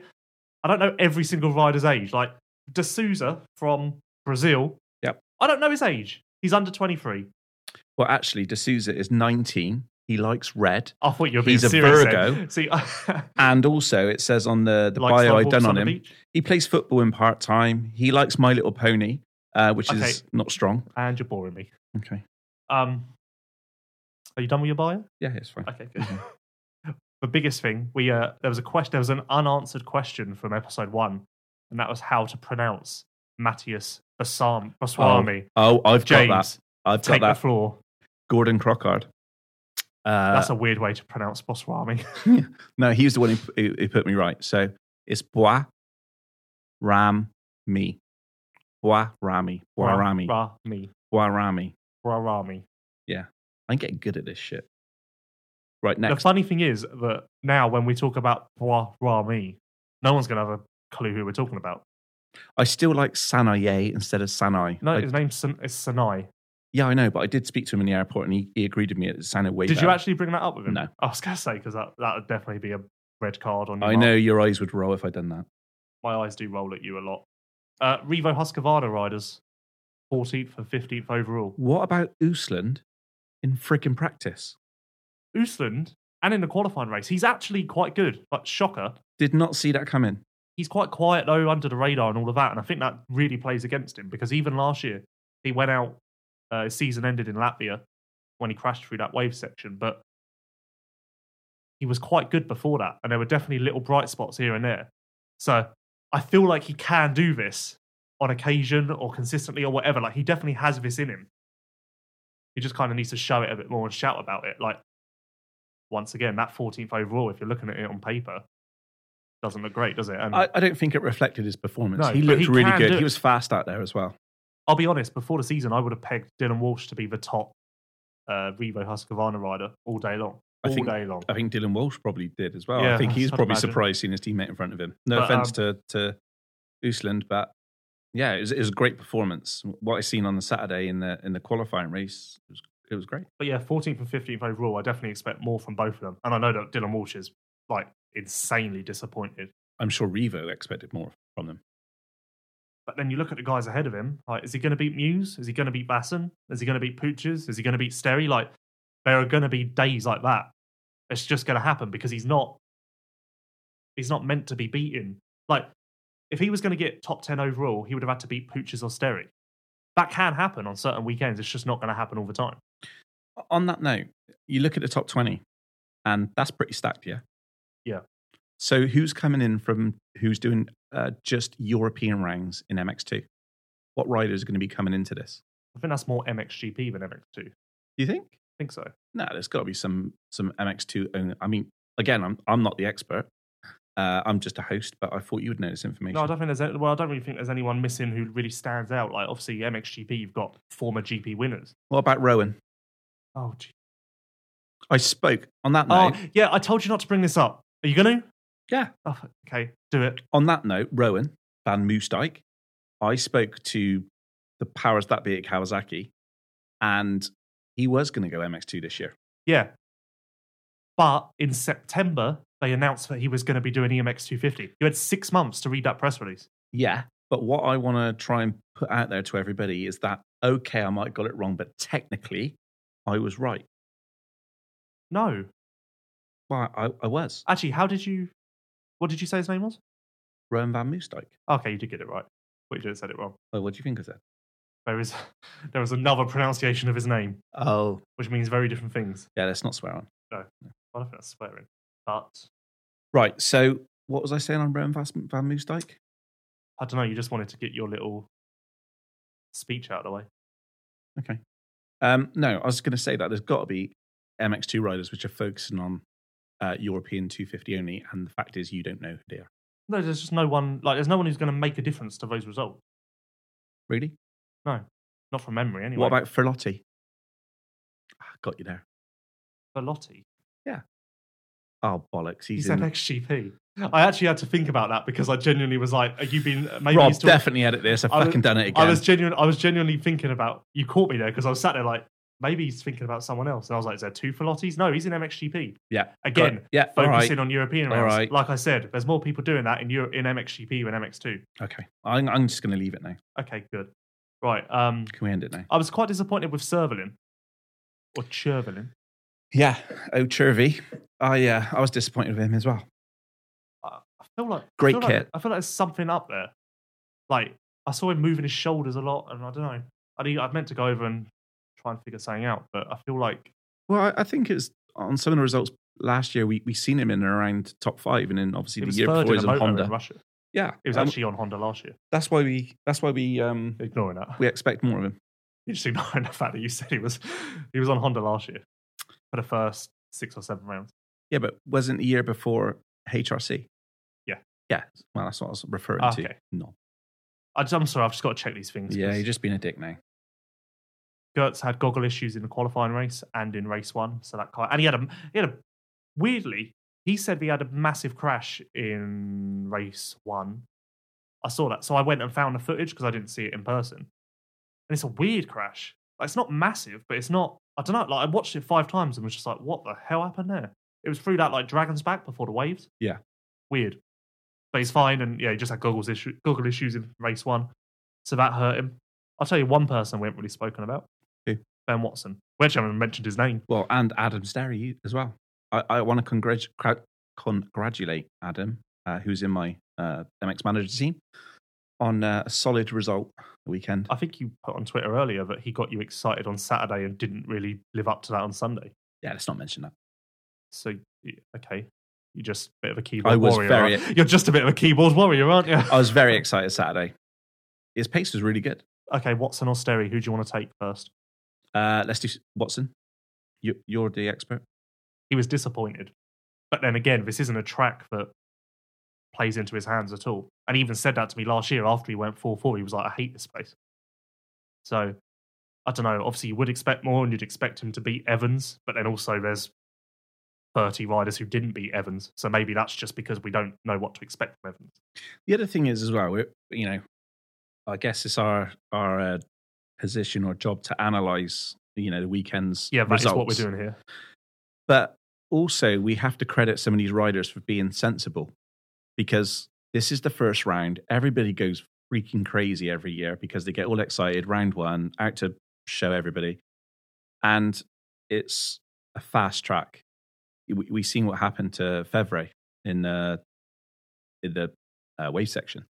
So you're going that fast. If you make a mistake out there, it's going to hurt. It's going to wipe you out for a few rounds. So has Sterry and Watson, who were, I think both of them said that they weren't ecstatic about the results, but they've got through it. Sterry crashed in the second race. His tyre hit his arm, burnt it up, and he was getting he was getting I don't know what you'd call it, like stuff. What do you rub on it to stop it getting infected? What's that called? I don't know. Oh, he was getting it all like plastered up and everything at the end of the day. Like, he's fine, but okay, but he's got another burn to collection. He's got some serious scars. Yeah, it was his tyre on his arm. It's fine. Like, it's fine. It's not going to stop him riding or anything. It's just he just did it basically as precaution to get it all covered up. Scars. But yeah, so that, and I don't even think the crash was that big in the second race. But again, it's just these crashes are stopping him from hitting his potential. I can remember a couple of years ago when he rode for Steve Turner's team and he got burnt by the exhaust when his arm got trapped under there. Yeah. This is nowhere on that level. Nowhere on that level. But even with that, for him to finish in the top 10 in both motos is an achievement, because in recent years that's been tough for him. Yeah. And I guess it's if you're not feeling it in round 1 and you just want to get through, okay, you're some points down, but there's going to be through this year, there's going to be some DNFs. There's going to be a mechanical. Caroli went 1-1, I think. He told me that he just played it safe. Like, he's not 100%, doesn't want to go out. Like, he said it's just showing off. It's just, it's just something it's just a thing, in it. No one's going to go out and go balls out in round 1, are they? Well, that's kind of scary for everybody else if he's, keeping a little bit inside. Well, maybe the mind games are starting. Speaking of mind games. I know what you're going to say, but aren't we supposed to be talking about MX2? No, because I am talking about MX2, so you don't know what I'm going to say. Oh, I thought you were going to talk about Jeffrey Herlings on Instagram. No. Okay, crack on. We interviewed Vlanderen on Friday. Yeah. In a video that's coming out on MX Vice YouTube, probably by the time this has gone out, MX Vice YouTube, head there. And Vlanderen said that he knows he's stronger than Prado, but that starts are going to be his weakness. And I thought that was interesting. That's really interesting. I thought it was really interesting. He's kind of put it out there quite a bit. I was like, whoa. Hello. But good. We need this. Yeah, we definitely do. I can't even disagree with him. No. I genuinely, if he can get a start, I think he can run with Prado. And the same with Watson, same with Olsen. I think those three can do it. Yeah. Maybe Jacoby. We haven't even really talked about Jacoby. No, he looked good. But again, I put him in that category of people who, the track where you've just got to hang off the back and hope for the best. He's one of those riders that can do that. Yeah. But then equally, he was on the podium in Trentino last year, which is completely the opposite. So maybe this is going to be consistent. Yeah. I tell you what's interesting is how intense his dad is. Who? Jacoby? Yeah. I don't think I've seen his dad. Yeah, I've seen him hanging off the corner. And if he ever gave me one of those death stares, I think it would get another sort of 3 seconds a lap out of me. Well, I'm sure Jacoby lives his life in fear then, because if that's what his dad's like, and then he's got his trainer, Mark Deruva. Oh, yeah. Who, if he didn't perform well, probably would have ripped his exhaust off his bike and whacked him around the head with it. True. Although he was very happy to tell me after the race that his training is clearly going well. Yeah, he's great. But yeah, I think you're going to see more from Watson at Matterley. I think we can see more from Sterry. I think we're going to see more from Gertz, but then how much more? Does that mean that Evans is going to fall down the order? I don't know if I'd say that, but I think this isn't a true indication of what's to come. I think a lot of the guys outside of the top 10 can get in the top 10. I think we've said it before, but I think this MX2 class is going to be really good. The fight for the win just might not be there. One rider who I did expect to do a little bit better than he did was Van Donning. Did you expect that? I don't know what I expect anymore, to be honest. But he didn't have the starts, and that's what he said. With mistakes and everything, he just didn't have a chance to show what he can do. But which again, you've got to give him the benefit of the doubt, because that is a story around that track. We've said it a million times now. But I do expect more, yeah, and I expect more from Rami as well. Then he hurt his chest or something on Saturday. Okay. Or I can't remember what it was exactly. Not bad or anything, but I think the physio was working on him a little bit. So maybe that was the reason for that. But I'm sure switching to MX2, Asamoah weren't exactly pegging themselves to go to Argentina and get 18th and 19th overall. No. That's a big investment. Funny little pattern. In my OCD likes this. 14th, 15th, both Revo riders. 16th, 17th, both DRT riders. 18th, 19th, both Asamoah riders. What does that mean? Absolutely nothing. Do you know what it means? Nice order though, isn't it? You know what it means? It's nice and neat. What? They shouldn't train together. What? Because they're going the same speed, obviously. Oh, okay. Okay. Not just a pretty face. Right, wrapping up MX2. Do you want to... Well, I've got one question. Did you see Maxime Renault's bike after race 1? Yeah, he was the reason for the yellow flags over that big step up in lap 1 of race 1. Yeah. But fine, obviously. How he came through that, wow. I got a 19th. Yeah, that bike did not look good. Yeah, basically the back end of the bike was just evaporated. Yeah. Mudguard long gone. I think the pipe was long gone. There was nothing there. Yeah. Obviously, if the bike ended up like that, you can imagine what happened. Yeah. That was brutal. Wrapping up MX2 with this one question. Prado. Who is Juan Pablo Luzardi? Okay, you keep that question to yourself. We're on my question right now. Prado. When does he get beat?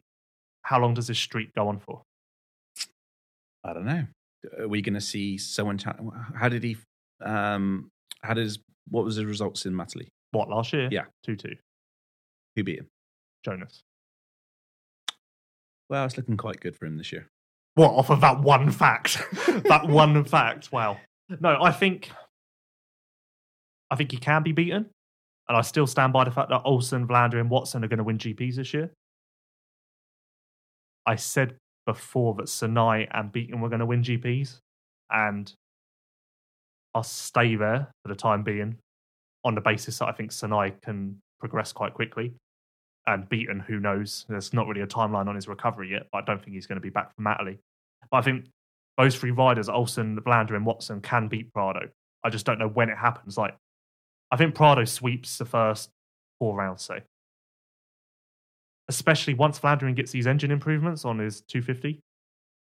I think maybe that will change the game a little bit, but for the time being, it looks like it's Prado's world. Well, the interesting thing is, so are we saying that Prado's bike is the bike which he's going to be?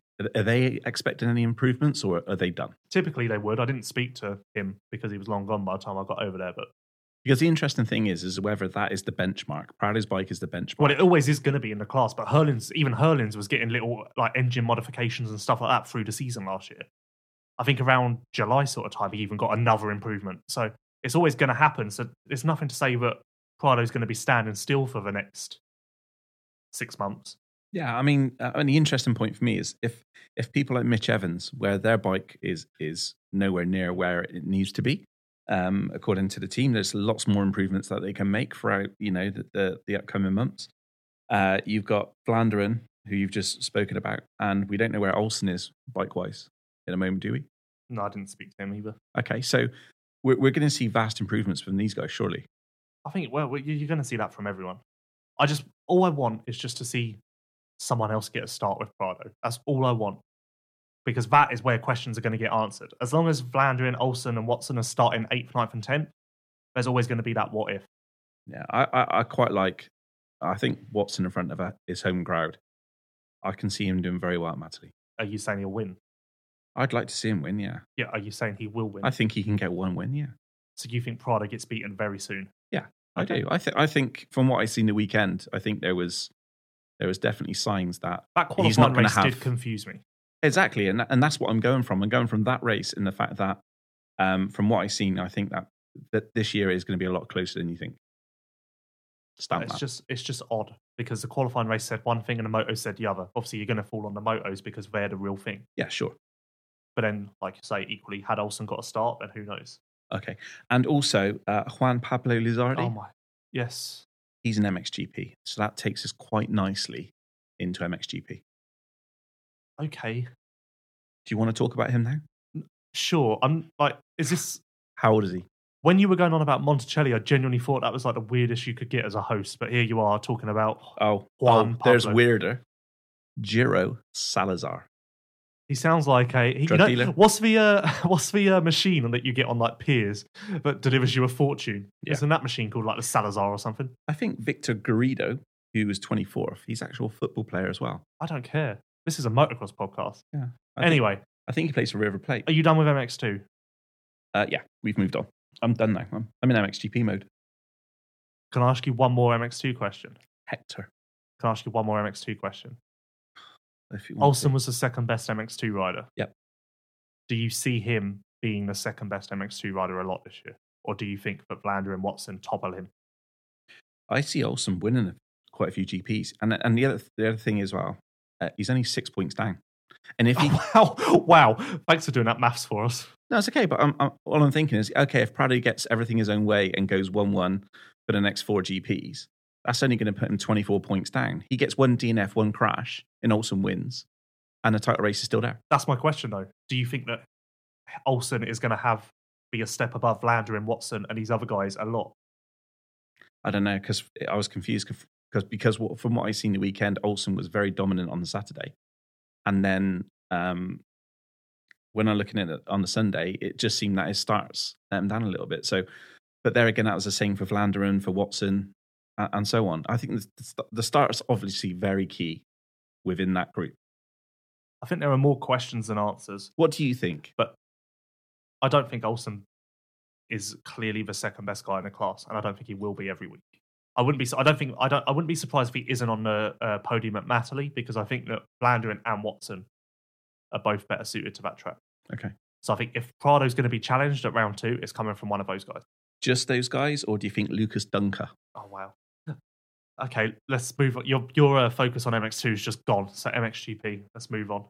Okay. Sorry, Lucas. Okay, then. So let's start with... Antonio Caroli? Well, or would you like to start with someone in 21st? How about Monticelli? Well, no, I was going to... What about Nagel? Right, this is a good one. Do you have any idea what happened to Nagel? He was not happy. He looked bruised. Do you have any idea what happened to Nagel? I'm guessing he fell off his motorcycle. Okay, thanks for listening to the MX Vice podcast, where he clearly went into detail about everything that happened to him in Argentina. I didn't know you'd done a podcast with him. For people like you who didn't listen to my interviews. No, I've not listened to one of them. He popped his knee out in the first race. Okay. Didn't crash. Yeah. Didn't slip off a peg. Didn't catch his foot in a rut. Landed off a jump and his knee just popped out. Tried to ride a second race and it happened again. So he's also, like Federer, having checks this week. So what are we saying, ACL? He said it could be he doesn't know, basically. He said it could be something that puts him out for the season, or it could be something where he's back in Matterley. But he said he's never had a knee injury before in his life. He has effectively, he has no idea what it is. Like, obviously, like Dean Wilson, for instance, has had so many ACL injuries. But he'll know the feel of things and be like, yeah, that's my ACL. Now Nagel doesn't have a clue. So it's a waiting game with that. But it's actually funny because What, that he's got a knee injury? It's it's funny because he was never meant to go to Argentina. That was never in the plan. Sahol's KTM are a European-only team. Right. He had crowdfunding on his Facebook page, which got him to Argentina. So now all those fans who did a nice thing by putting in money... Why are you laughing? Because What's wrong with you? It's just like an odd twist of fate, isn't it? Like all those fans who put in money to get him to Argentina... Are the reason why he's injured. Like I said to him in the interview, I don't think he really got it, but I was like, I bet you kind of wish you just not come now, hadn't you? I'm not surprised I didn't get it either. Is that not funny? No. Like, there's something wrong with you. It's just a weird twist of fate. Like, it's funny how things end up, innit? Like, all those people probably thought they were doing a good thing by sticking 20 euros in a pot, but turns out he probably wishes he'd stayed at home. But yeah, we don't know about Nagel. We don't know how well his knee is, how long he's going to be out for, any of that. But it's a waiting game. We do know, but he's not making much money this year, and he's kind of in a survival mode, but he's very happy with the team. And he's actually interested by the whole experience of being on a private team. Yeah. Which we're going to get onto this with Van Horbik, but just a little bit of what he said. He said he was surprised what you can do with such a small budget and a small group of people versus the factory teams. Yeah. Which I feel like is going to be a theme of this year because there are a lot more, because of the scope of the MXGP class and the level of riders, there are a lot more people on lesser teams who shouldn't be on lesser teams. Yeah. So I think those riders are going to have interesting feedback to people like me with my podcast machine on what that experience is like, because obviously they can do a direct comparison. But it seems all positive, which is why I'm quite disappointed that he may potentially be out, because he reckons he could get on the podium at some point, which, based on his Saturday performance, isn't out of the question. No, not at all. I thought you rode, the times that I've seen him ride this year have been really good. So, yeah, we wait and see. Stay tuned to MX Vice for more on Max Nagel's popped out knee. Yeah, cool. Question. Oh, God. Was it really... Why are you questioning me? Did I really sound bad when I was laughing about the whole crowdfunding? Oh, yeah. Really? Yeah, he's going to be right on the fence. It's a twist of fate. Funny. That's another rider running around. Is it not funny? No? No, not really, Okay. no. Always look on the bright side of life, I say. Well, maybe you should, drink your own medicine. Wow. Practice what you preach. Right, next. Are we going up? Can we go to the top now, or do you want to just continue at What the was the bottom? one last week? What was the thing with the kettle? No, it's a different bag of fish. That's the one, yeah.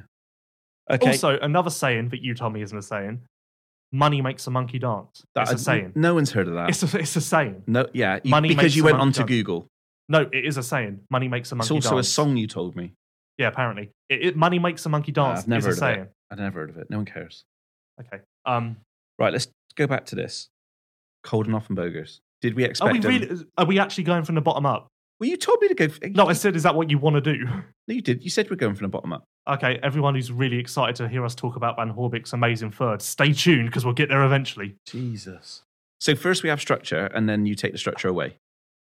And then you just change it. Can we just start from the top? Okay, right. Let's do what you want to do. Antonio Caroli.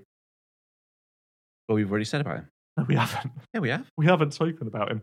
About 10 minutes ago, you just said that he literally had like half throttle and just... Yeah, that was one thing. There's a lot more to say. Okay, go on, crack on. Well, I've got a question for you again. Oh.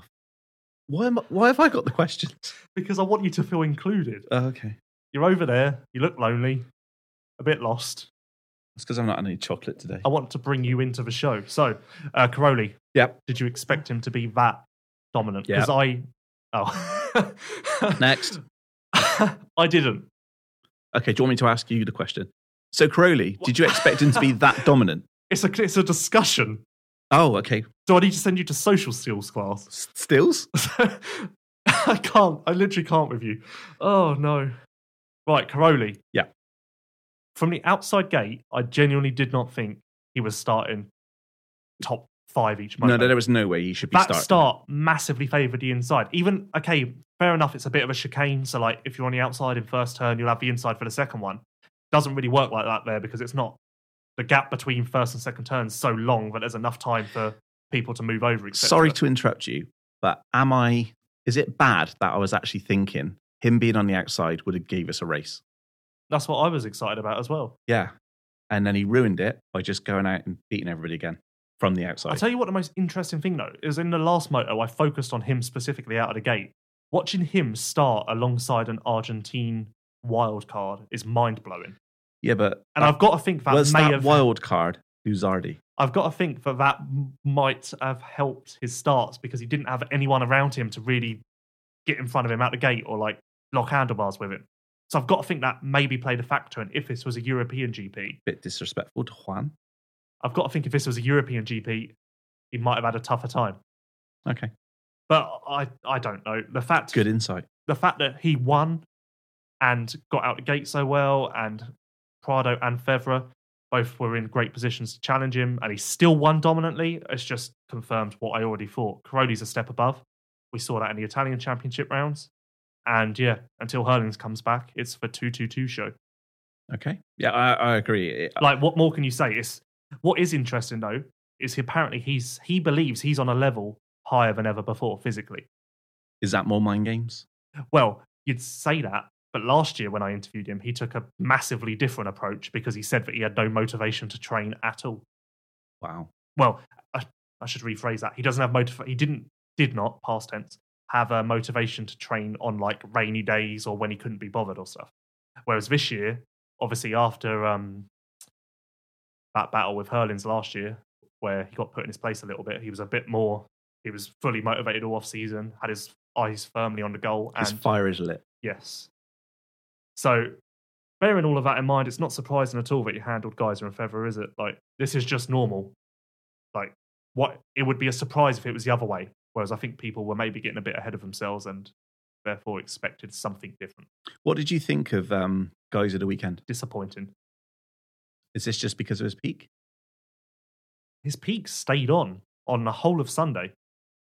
Like, congratulations. What an achievement. Like, there should have been a trophy on a podium for that. He was bullet man again Saturday. Screw second place. I would have chucked him up on the top step and just been like, well done, mate. You kept your peak on. Is that peak thing working? I don't know. I think it's meant to come off when you crash, so yeah. Okay. But there's an issue here. We all have a great laugh about his peak. Funny, brilliant. Twitter loves it. I think he looks like Evel Knievel when he's got his peak missing. Okay. That later. Okay. This now. See, you completely sidetracked me. Everyone finds it funny when his peak's missing. Yeah, hilarious. I find it hilarious. There's a greater issue here. That peak, everyone jokes he lost his peak 20 times last year. Yep. Probably about right. That means he crashed 20 times. Also, it means that he got filled in 20 times because you use your peak to deflect the roost. Yes, but you're missing the point. That's a great point. Everyone's laughing about how much he loses his peak. But the amount of times that he loses his peak is proportionate to the amount of times he crashes. But how many of those times were down to wind? I think that's only happened once, and I think it was to the Ice 1 riders last year. I try not to laugh because Why? I just find it funny. I'm actually making such a serious point here, but that is proportionate. Losing the peak, number of times that he's done that is proportionate to the amount of crashes. That's a serious problem. Could anybody out there who has a similar type of helmet with a magnetic peak, please tweet us if they've got problems in the wind with their peak. I know that one of the Ice 1 riders lost their peak last year without crashing. I think that's the only case I've ever heard of, though. Okay. And I know that they did some modifications to keep the peak on. So tweet at Motocross Vice and tweet, is it an underscore thing? Have you still got at Lewis Phillips 71 on Twitter? Yeah, and at James Burfield if you really want to. I'm not on there much. But tweet us if you've had problems with your peak coming off due to magnetic problems. But back to what you said about Geyser, and when you asked me what I thought, and I said disappointing, purely because it looked so promising. Like Saturday, he had speed, he looked into control, everything seemed to be clicking. And then what happens? The Leopard doesn't change his spots, headbutts a jump, loses his peak, and oh look, we're back to 2018. Like, He did look good, though. Yeah, but the fact is it ended in the same outcome.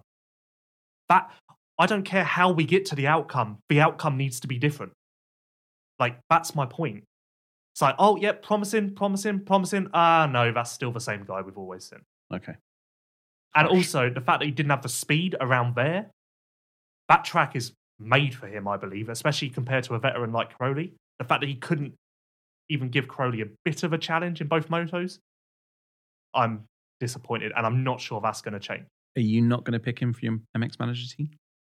No. Okay. I like Tim, and I hope that Tim continues to give me interviews, but I feel like that's just what we've seen. Like, show me something different. Do you like Tim's dad?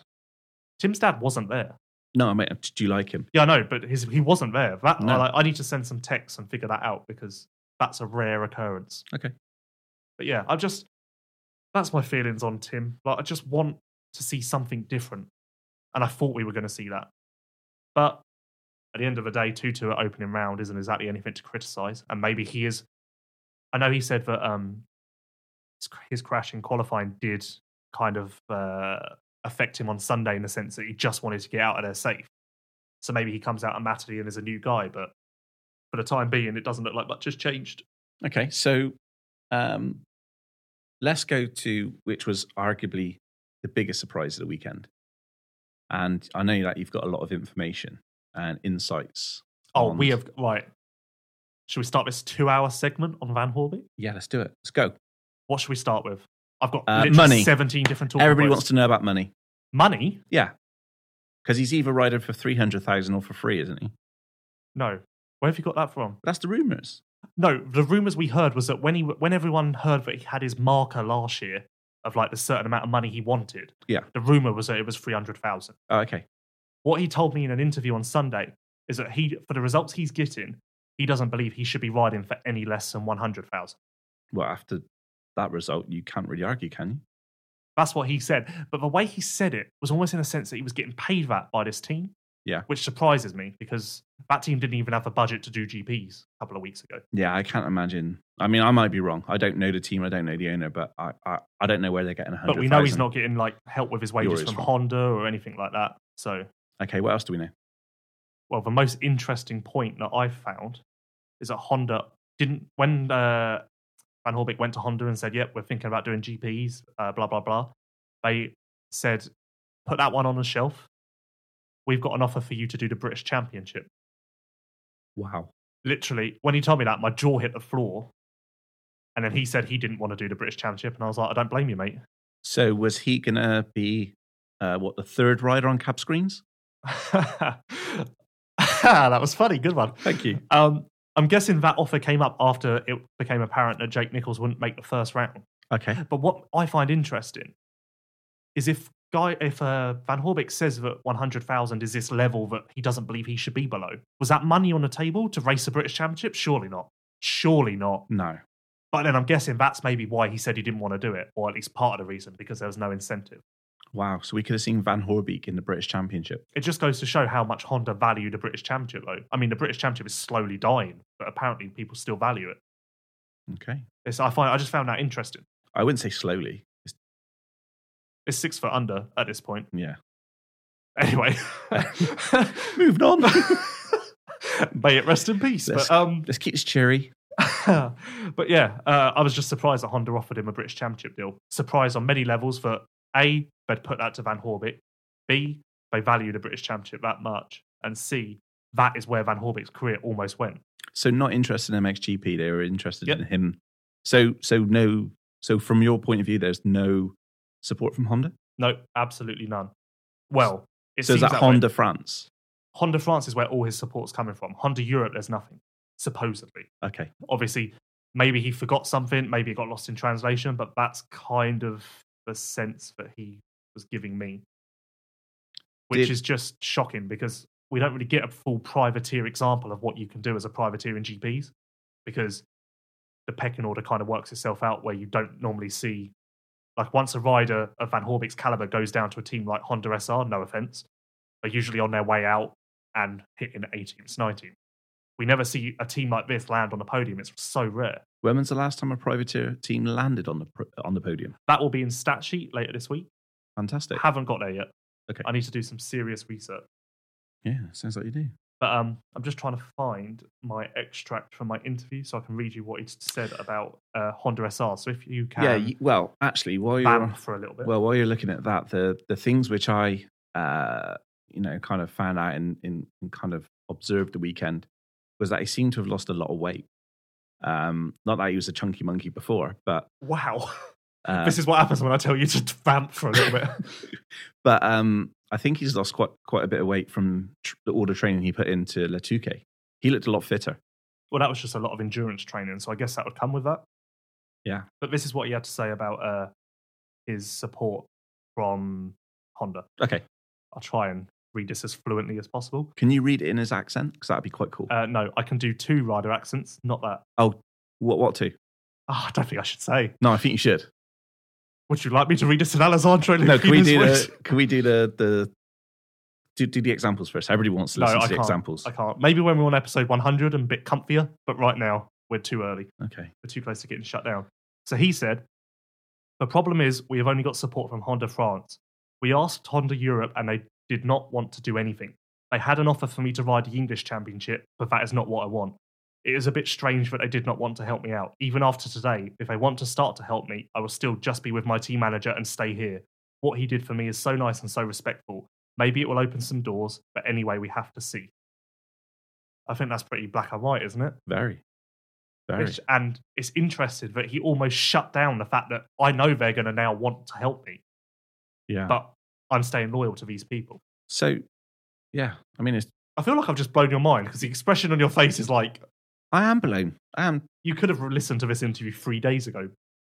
Yeah, I hadn't had time. No. I've been so busy traveling. But this interview in full is now up on MX Vice in audio and written. And there's lots of stuff in here, like his bike. I'll just find that one quickly. He's got A-kit suspension from the factory. It's not like the factory one.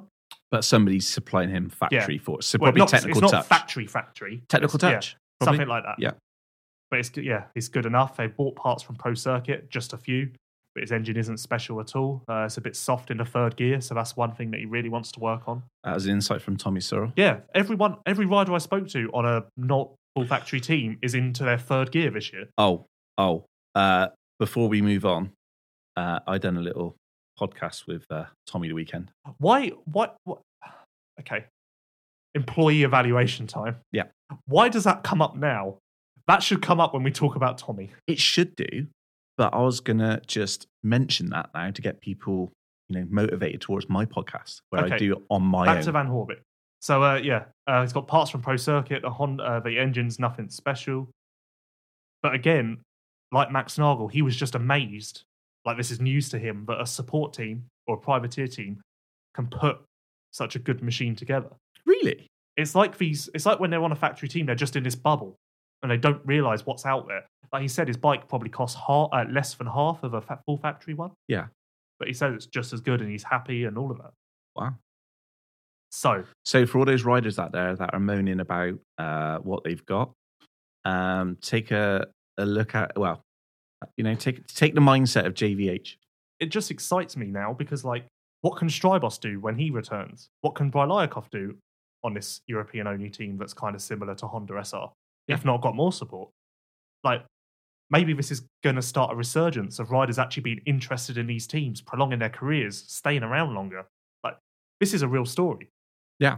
Well, we've got a problem next year because I think you told me, and I definitely didn't make this up myself, that there's 14 MX2 riders going up to MXGP next. That was a number I heard. I think it's around there, 10, 14. But yeah, this is just really interesting. But now the questions come up. Does this continue?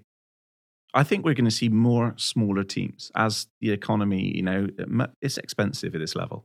So, they're going to have to find more economical ways of working. I don't think everybody needs someone to cut their toenails, massage their shoulders, and then another person, like a mechanic for practicing, a mechanic for race day. Then you need another mechanic for race engines, and a mechanic to do ECU, then another mechanic and so on and so on. Like, really? Do you need all these things to run a race team? Apparently not. But I feel like when they're in that factory bubble, they feel like they do. But of course they do, because that becomes normality to them. Yeah. If you tried to take something away from me that I've become reliant on for my job, Hairdresser. like my laptop, I would be like, what the hell are you doing? I could probably get by with a notepad. Who knows? Like, it's kind of a weird comparison. You get where I'm going. But anyway, the question that I actually meant before you decided to answer it without letting me say it was, does Van Horbik continue on this kind of level? Does he? I say maybe. Put yourself out there. I won't say no, but what we've seen in the past. He's very good at the start. He's good at the start. He's good at flyaways. He's good in Argentina. So basically what you're saying, he gets bored midway through? I'm just saying, look at his results from round 1, Qatar, Argentina, wherever it may be. It always seems to work out. Likes flyaways? 2017, Argentina was round 3. He was on the podium there. What else did you do throughout 2017? Not a lot. Not saying that's how this is going to go, but just pump the brakes a little bit. We will see. Okay, so not But get too he excited. said in his interview, this doesn't mean that England's going to go well. Really? Yeah. Sounds that interview's really good. I'm quite proud of it. Okay.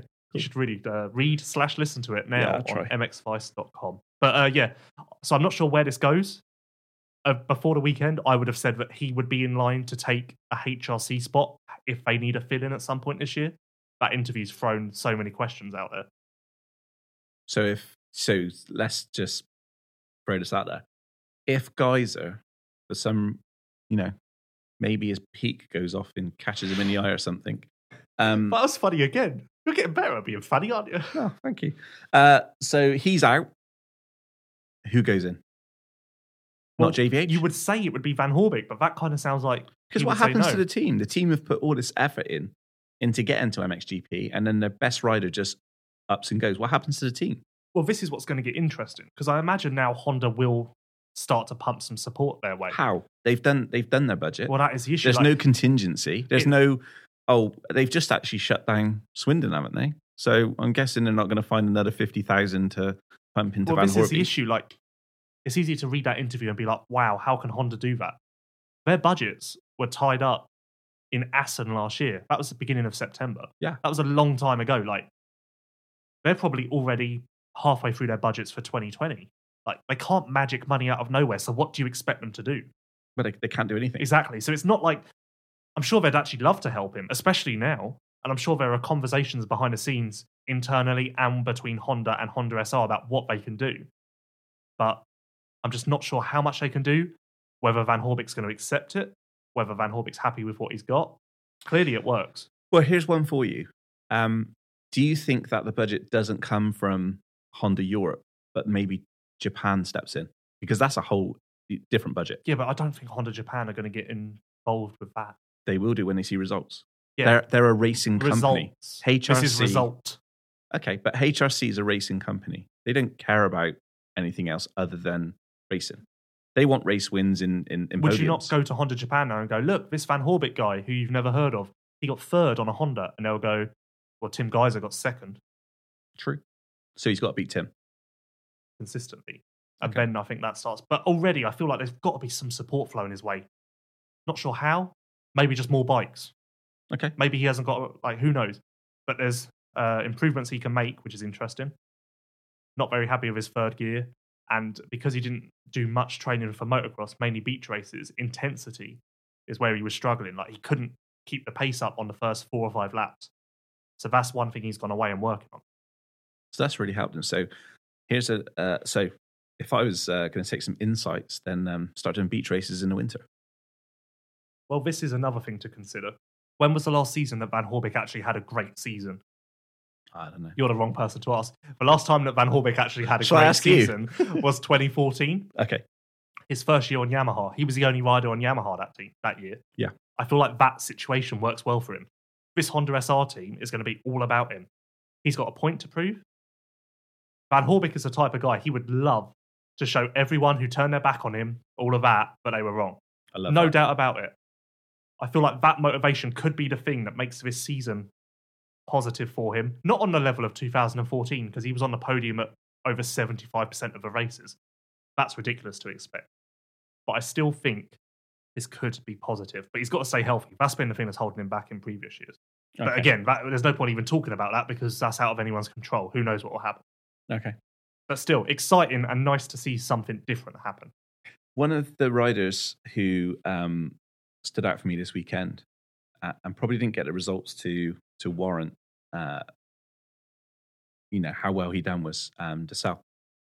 I thought he looked really good. He chased down. He got 2 bad starts, chased down people. I liked what he done the weekend. What you're saying, his result doesn't reflect how well he rode. Yeah, he rode really well. I guess.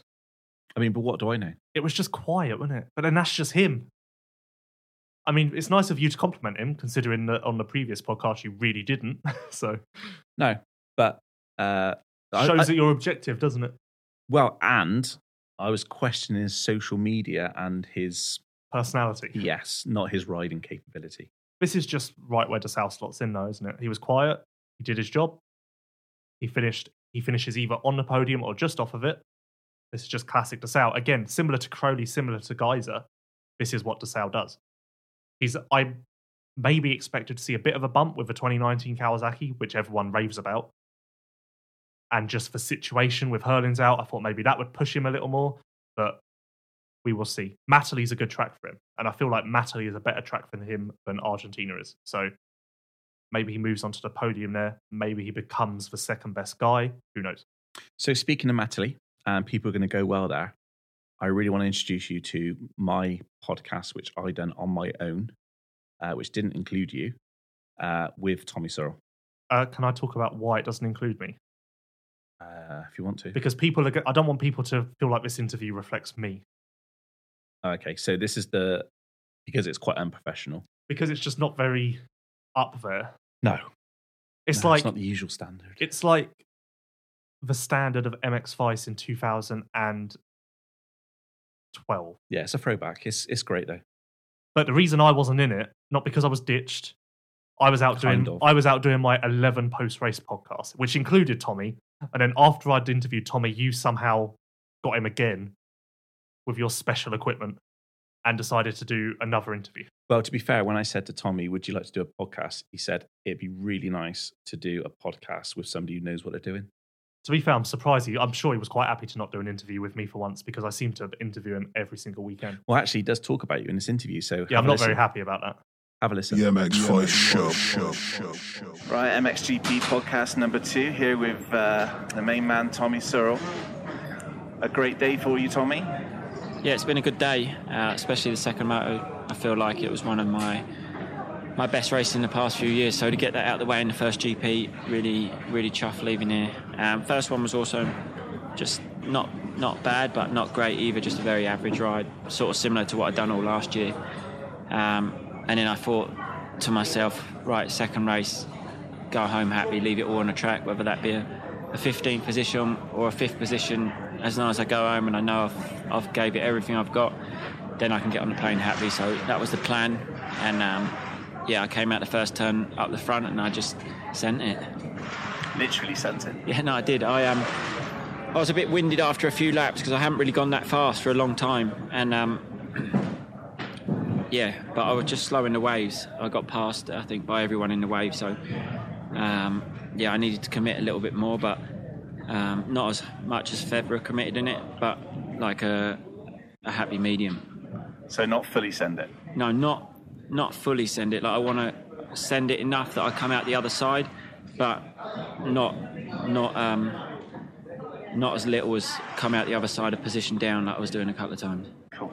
So the only difference I can see from last year to this year is that you got married. So I'm pretty sure Soph's going to take all the credit of this race. She might do.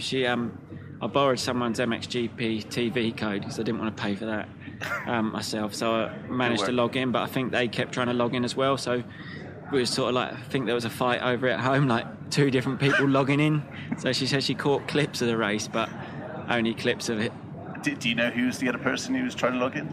Yeah, my auntie. Your auntie? She's like #1 super fan, so she'd have been fucking raging. Would she be like swinging around the lampshade tonight? Yeah, she'd be really pissed off at that. Yeah. What, the wave section or happy and had a few beers tonight? Who, me? No, auntie. Oh, Auntie Julie. No, she'll be chuffed. She'll be fucking peaking after that ride. She's already texted me. Did she? Yeah, before I even got back to the pitch, she'd text. She absolutely loves it. Nice one, Annie Julie. She's going to love this and all this on the podcast now. Oh yeah, tell her us on the podcast. Maybe we could get her on. No, you don't want to do that. So looking forward, I mean, this is a great result for you today, but looking forward, we got Matterley, a track which you've always done well on. Are you looking forward to that as round 2? Yeah, really looking forward to Matterley. I always like that track. Always like racing in England in front of the British fans. And I think it'd be a good race. I think with it being earlier in the season, there's a lot of negativity about it. Oh, it's too early. But I think if we have weather like the past couple of weeks, month even, then it's going to be a great race. The thing is, if you put it in the summer, you get good weather sometimes, but you still might have a bad weather. And then the schoolboy riders, they like doing their own races. There's so many club events on in the summer that a lot of people would rather race than go watch, which I understand because I never once watched a GP before I went to race one. So if my dad asked me, do you want to race?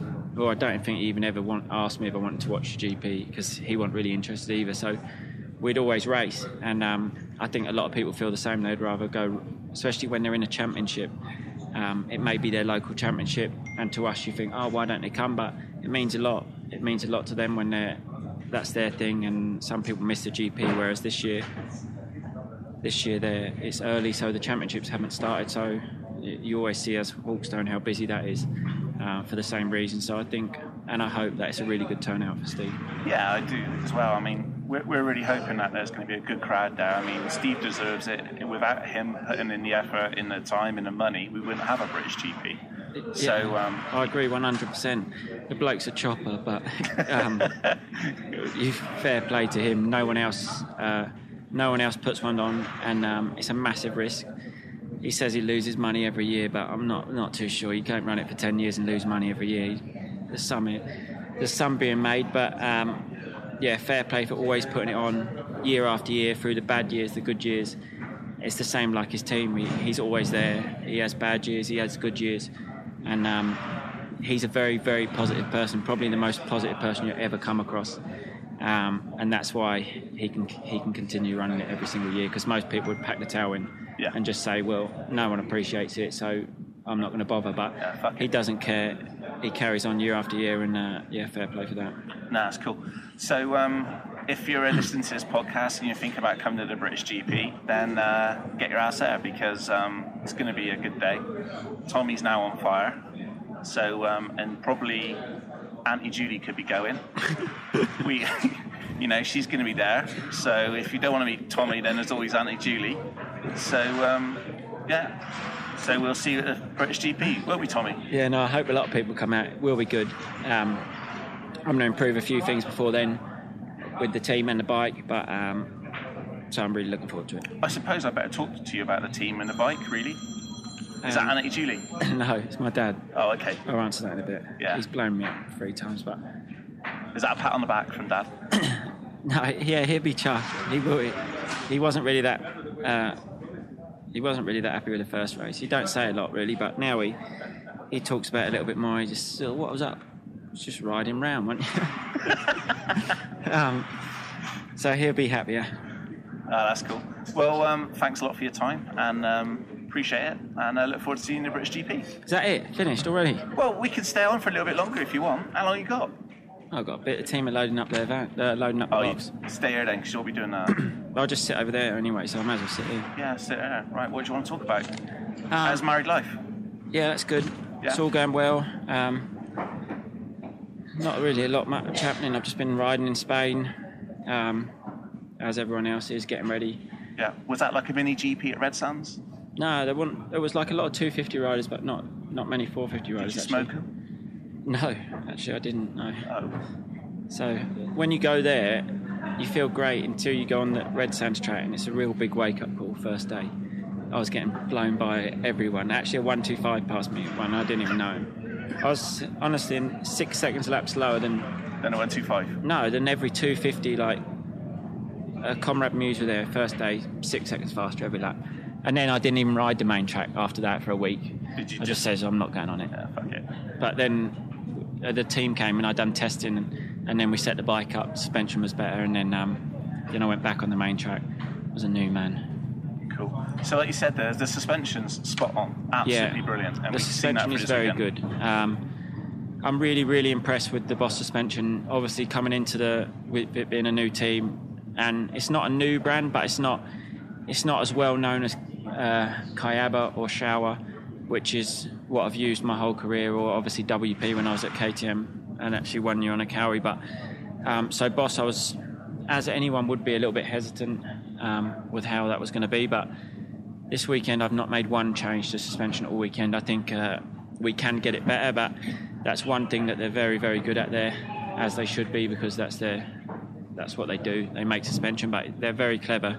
Olivier de Boss is very clever, and also other parts with the bike, like we have different linkages, different front axle, a few different things they want to try. They're very into that. It's sort of like Dixon into engines on a 250, they're into chassis parts. Okay. But no, the chassis was really good, but we need to work on the engine now, which we knew coming into this weekend we was a little bit behind, and we actually had a standard engine this weekend with just some cams in it, and I could feel that out on the track. I think we're at a little bit of altitude here, so it was quite slow, but then at the same time I got really good start. So I think when we get the engine we have for Matterley, we need to make sure that we don't do something that makes it harder to get off the start. I think off that grid where it is quite slow, it does drive. We just need a little bit more up the start straight, and especially today they didn't rip the start straight at all, which I think played into my hands a lot, because I got two good starts, one in the heat race, one in the second race, and probably better starts than I had most of last year. So on one hand the engine was quite slow, we just need a little bit more in third gear, but on the other hand I got two good starts, so we need to figure out why it's so much better with the engine, how it was. And when I say slow, it's not like if I was riding around this track on my own, like I do at home practicing, I'd say, engine's meant lovely, because it's just a good standard engine. But when you're starting next to factory bikes and in the race with them, if I make a mistake, I'm sort of going down the second gear to get going again, and then I get past where I can see they're in third and they have that little bit more power to pull through. But the team know that, and I think after a good result in that second race, I showed a lot of speed, that it motivates them a lot as well. So it's nice to go away with more motivation for me and for them. Yeah, that's cool. I mean, one thing about your team as well is that there's a good and a bad thing, and the good thing is that you've got Bobby as your teammate. Yeah. And obviously, the bad thing is that he's injured, but I guess that's kind of good in a way, because last year you punted him off the track a few times. Yeah, I did. Only once, really bad. But Bobby's absolutely sound. He's probably one of the favourite teammates I've ever had. Yeah. Really laid back. He's just absolutely sound, to be fair. That's cool. It's just shit. He's been injured, really shit, because he worked hard with me in physical training over the winter, and we was planning on riding together a lot in Red Sands. He was there the day before, and he actually crashed his first day riding in Red Sands. So he's had an absolute nightmare. He's tried to get ready, riding a few times. He hasn't really been on the bike a lot. I think he's done probably 6 days. He's really tough. I think when he says it's painful, his wrist is really painful, because if he stops in a race, then there's a reason for stopping. Otherwise he tapes it up and carries on. So there's obviously a problem there, but hopefully it doesn't take him too long to carry on, or too long to heal up, and he's back soon, because I really enjoy having Bobby as a teammate. Oh, that's cool. Yeah, I spoke to him earlier today, and he said that basically he just needs to rest. He said every time he gets back on the bike, it's like it starts to hurt. He just needs to give the wrist rest. He's gone to medical experts. There's nothing wrong with the wrist. He just needs to give it time. Yeah, he's been to probably 6 different doctors. As you do, you always want to go somewhere else. I've been in the same position, and he's had a lot of tests, but they say we can't really see what's wrong. If it's painful, then you can't ride, but it must be really painful if he's not riding. Cool. And the other thing I seen the other day was you have a baby. Oh. So I thought that was quite sort of kept under wraps, because I thought, you just got married and now you've got to have a baby. I thought it took 9 months. No, it's quicker than that. Is it? No, I don't know. That's my sister's little baby, Lola. Cool. Lila or Lola. I think it's Lola.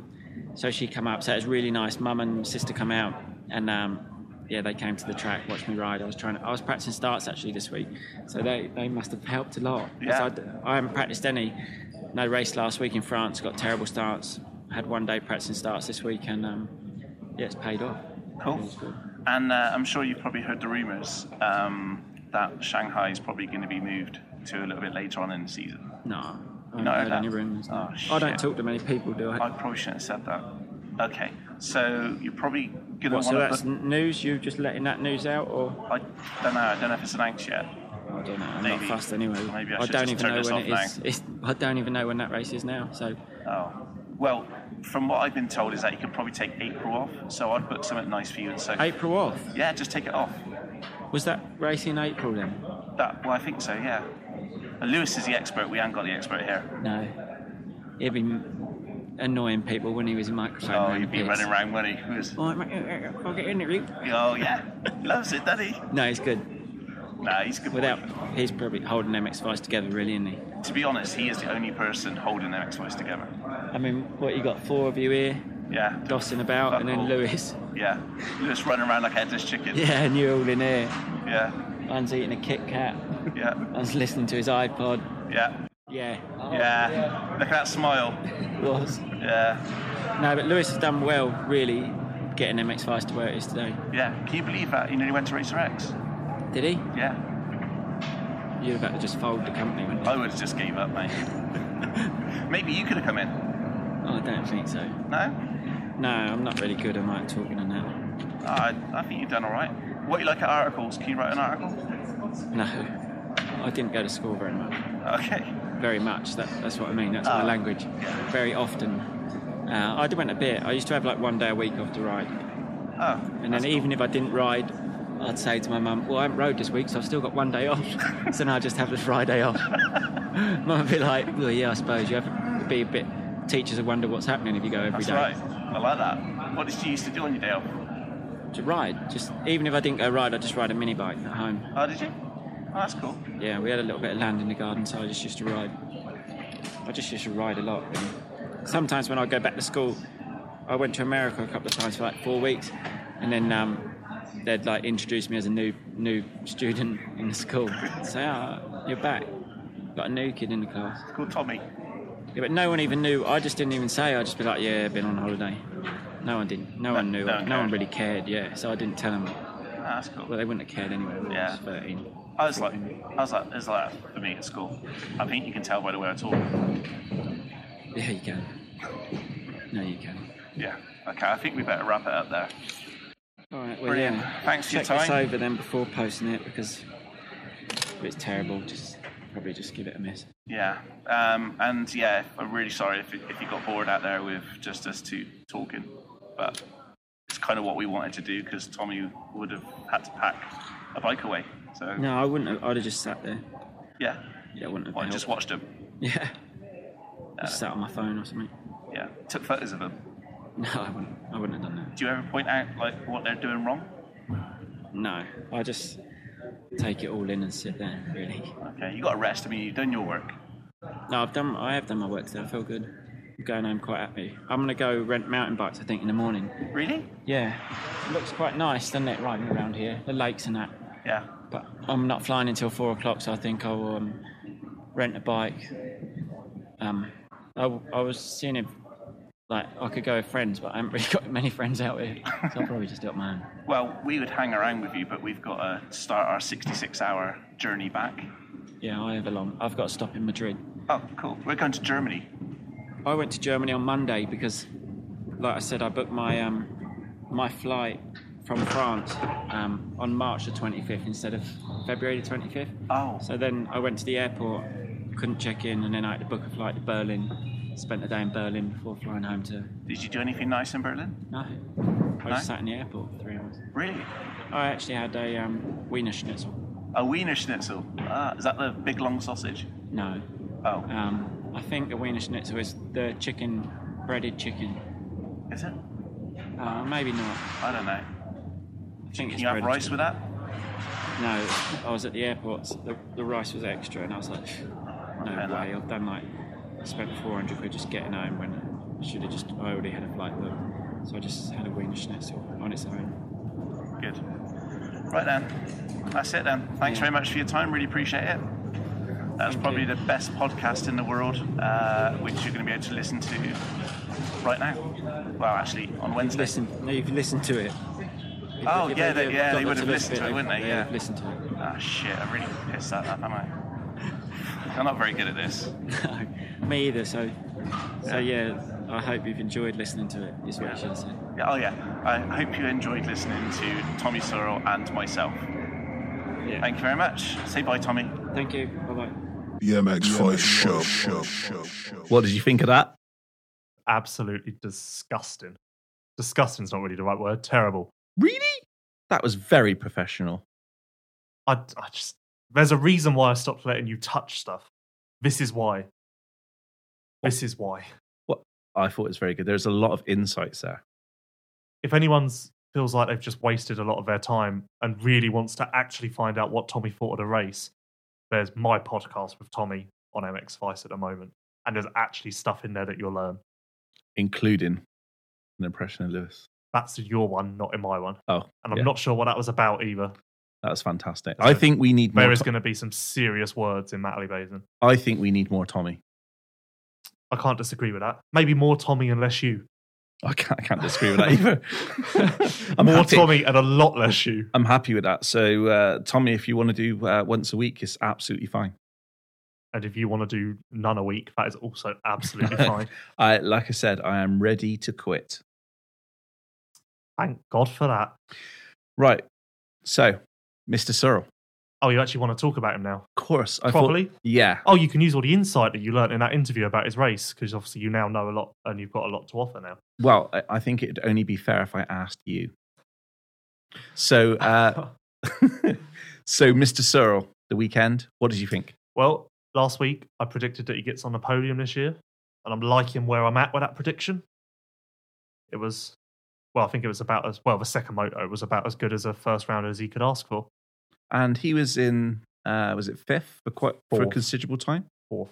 Fourth? Yeah, he just kept getting passed in the waves by Max, DeSalle and Paulin. He actually lost sixth on the last lap, I think. And yeah, he lost 2 positions on the last lap. Paulin and... No, he won position on the last lap. 2. On the last lap? Yeah. Paulin and DeSalle. Pretty sure they both passed him in the waves on separate laps.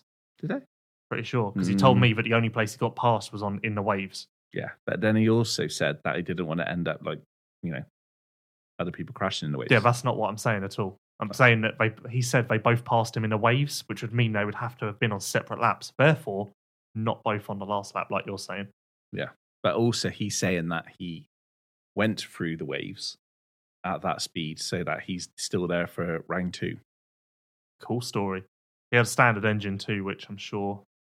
Well, he said it wasn't the reason for him getting passed in the waves, but it can't have helped, obviously. No, I think he was, as we said earlier with some of the MX2 riders, that they rode smart. There's no massive conspiracy theory with a standard engine either. They just ran out of time in testing, and same old story as a few other teams at Matterley Basin. They'll be much improved. He actually rode with a race engine on the Wednesday before Argentina, and he's going to run it at Fat Cat in a race situation for the first time. What did he say about the race engine? Did he say that about in your podcast? Yes. Probably should listen to that then. Yeah, so he rode it with it for the first time on the Wednesday before Argentina. And he's using it in Fat Cat this weekend.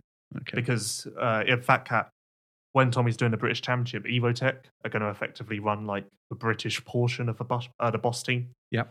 So he'll be doing a lot of work with Matt from Evotech. Good guy. Very smart. Good guy. Really Maybe like one of the smartest people in the British pits. Yeah. So I'm sure that Matt will help Tommy a lot, and that will only be an advantage when he returns to GPs. I still want it. Podium this year. I do miss Evotech in the British Championship. Well, they're effectively back now. Well, yeah, they are. Yeah, but look at back at the time when they had Nathan Watson. It was a great team. Do you remember their truck that year? Yeah, it was sick. Sick. No, it was honestly. It was cool. Yep, I can't disagree with that. Okay, let's move on from that then. We got all excited. But no, it was a good ride for Tommy. I honestly cannot remember the last time he was in top 3 off the start.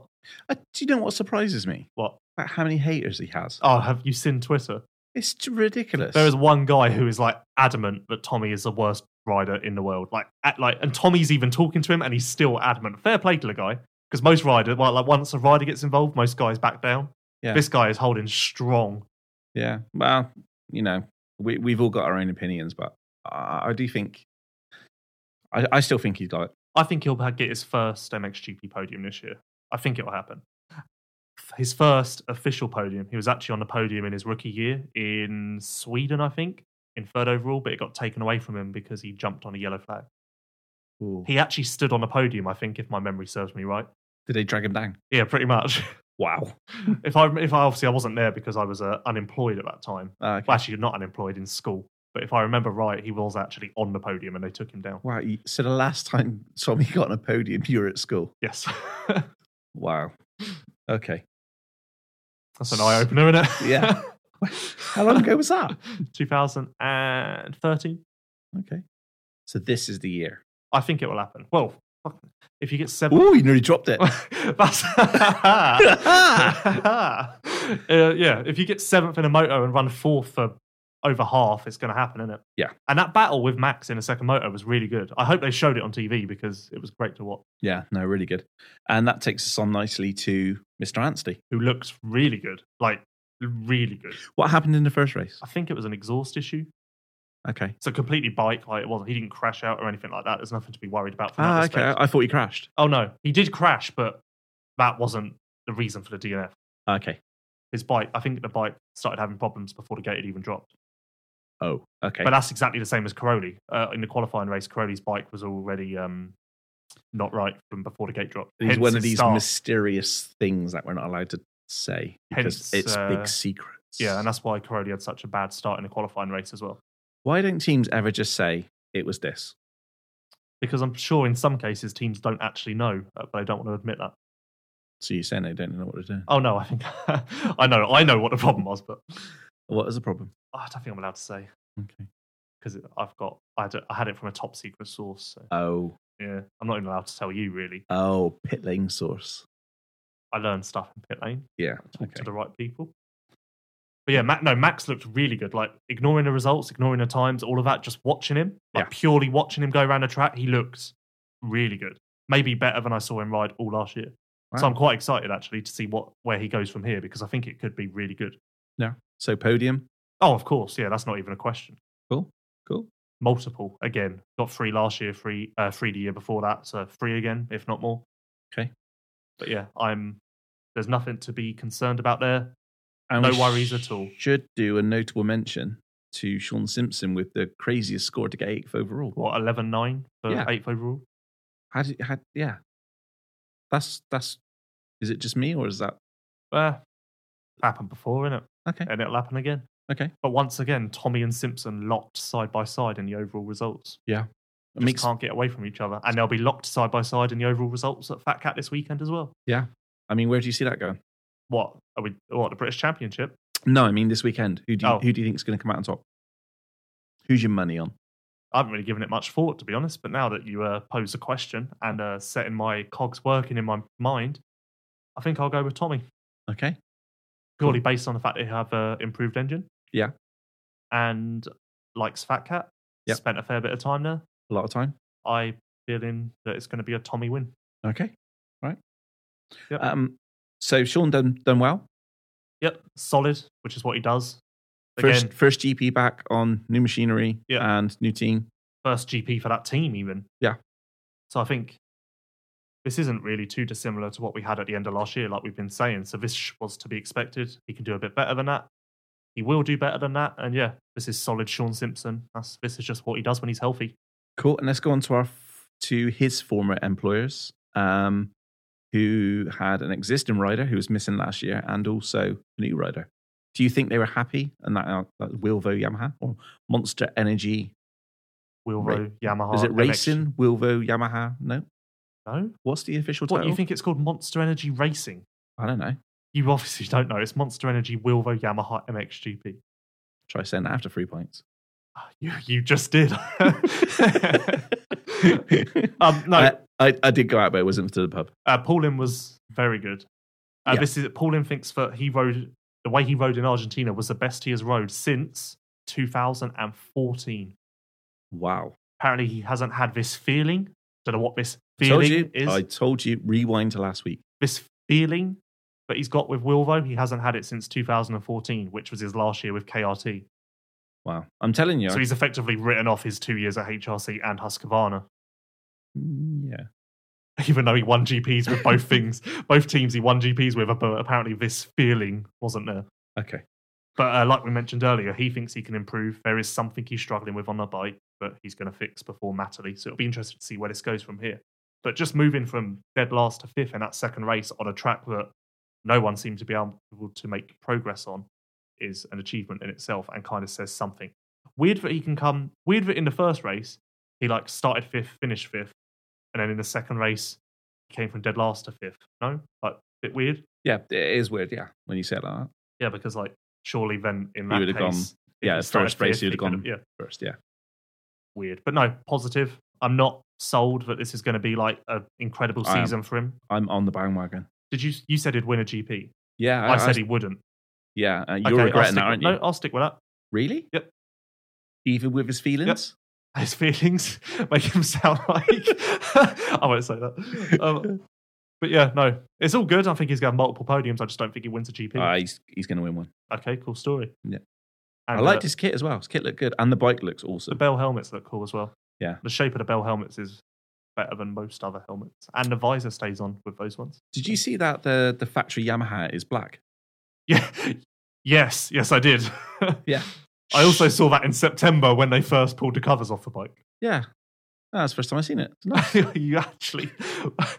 I actually can't believe you just said that. Literally in shock. Yeah. In shock. I like it. Keep it. Yep. This is a discussion that most people had in September. Yeah. Weird how they called it Blue Crew, but they've got a black bike. So do we call it the Black Crew? Did you notice that Ben Watson was on a black bike at Hawkstone? No. You genuinely didn't? No, I thought it was on a blue one. Wow. You are colourblind. I am. But it's not with blues and blacks, is it? True story. It's not with blues and blacks. No, reds and greens. Yeah, so no excuse. Yeah. Well, I haven't been tested for the rest. Still, I just can't. Where do we go from you not knowing what colour the Yamahas are this year? We'll just add that to the rest of the things I don't know.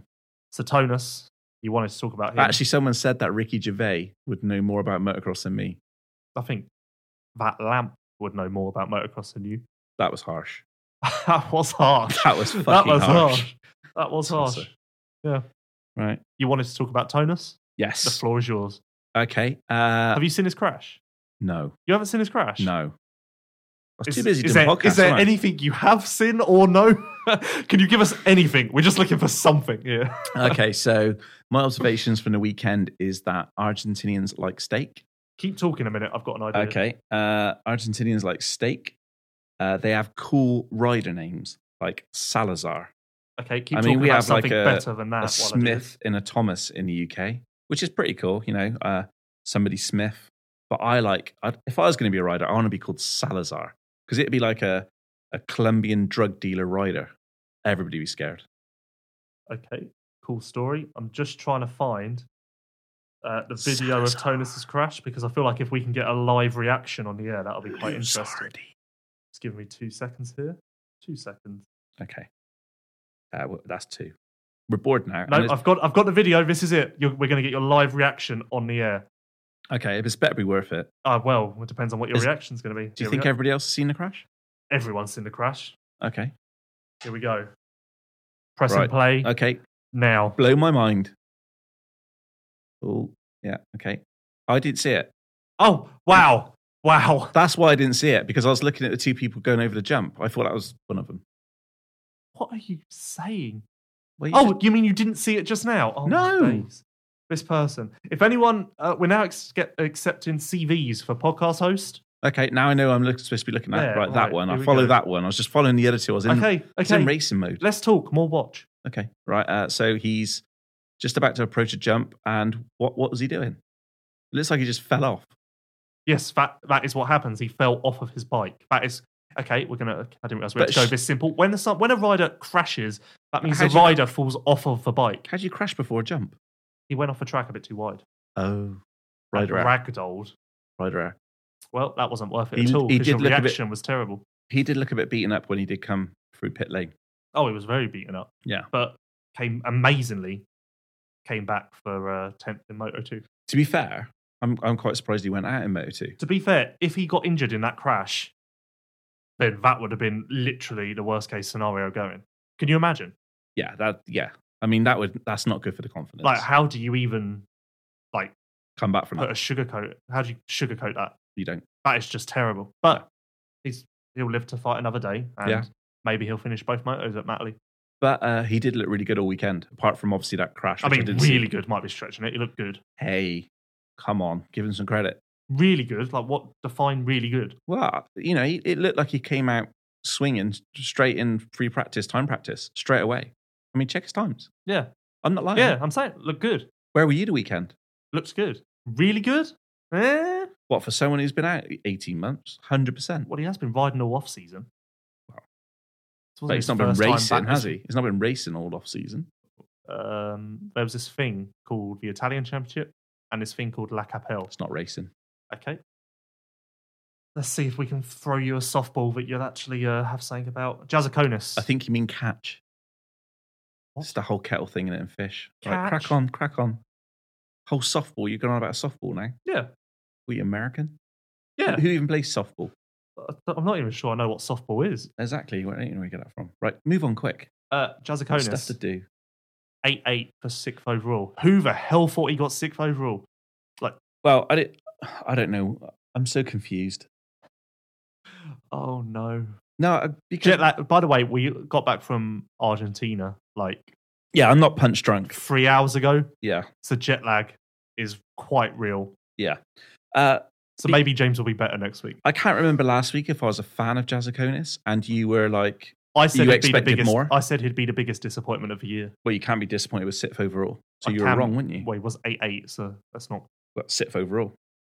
It was good. I'll give him that. Yeah. I can't disagree that 6th overall isn't something to be happy about. Yeah. It was still a bit of a. He was 8th, but he wasn't up there 8th. He was 8th. It wasn't like he was 8th, but pushing 5th and 6th though. He didn't get the starts. Well, okay. I'm just saying he didn't get the starts. I'm just that wondering. doesn't alter my view either way. Do you think if he starts in the top 3, he stays in the top 3? No.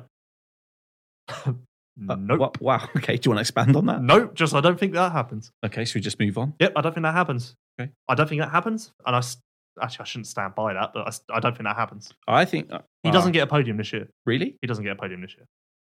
Well, is that because you do maybe one race he finishes on? What, you're talking about moto? Yeah, moto. Yeah, I'm talking about overall podium. He doesn't Okay. get on the overall podium at all this year. Yeah, I think he gets in the top 3 in a race. Yeah, in a moto that could happen. But putting 2 together, Latvia. He doesn't get on a podium this year. Okay. As long as you're sure about that, it's fine. Prove me wrong, AJ. Prove me wrong. I think he'll knock you out. That's a scary thought. Yeah. Well, actually, I think I'm waiting for a mudder where he can actually just pick the bike up and run around with it. That's again. I don't know if it's because of the jet lag, but you made me laugh 3 times. Yeah, there must be shit jokes. Yeah. What about his teammate Jonas? I think that's what we expect from Jonas. I was more impressed by Jonas than I was Jazzaconis. Yeah, his speed looked good. Really good. Yeah. For 5 laps, he had it. Yeah. So I'm once he gets up to speed, gets more bike time under his belt, I think he'll be really good. And I do like that kit. You said that already. I know, but I've got to emphasize that I do once like again, that kit. it was completely white. So yeah, it was good. I like it. I don't. They look like snow troopers on bikes. You don't even know what snow trooper is, do you? No, I haven't got a clue. It's called Star Wars. It was this big film out. Right. Yeah. It's It'll like a never catch franchise on. now. Yeah. Okay, cool. One person who did look good on the Saturday, but went under the radar was Lupino. You think? Yeah, definitely. I kind of have no. Yeah, I remember in early timings he was fast.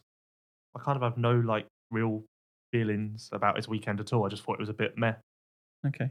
But then I don't know. Define No. what isn't meh for him. Well, Wait, so you're saying he was good in time practice? Yeah, it was free practice. He was 7th. Meh. And at one point, he was actually leading. He was the fastest person on track. I'm sure I but didn't drink and I didn't make that up. had Lizardi got on track first, he would have been the fastest at one point. No, he wouldn't. Yeah, he would. If No. it got on a track first and completed a I lap don't think he first, would. he would have been at the top of the times. Is he even riding? Where is You were the one who said his name. he? No, I thought you went Lesiardo. No. Oh, my days. That's Luzardi. Yes, what I said. Lizardi. Yeah, I don't think you said that. Did I you say that, said- Rob? I said Lizardi. Rob's shaking his head. I said Lizardi. He fucking didn't. I said, obviously, oh my days. He's just making shit up now. The last MX Vice show.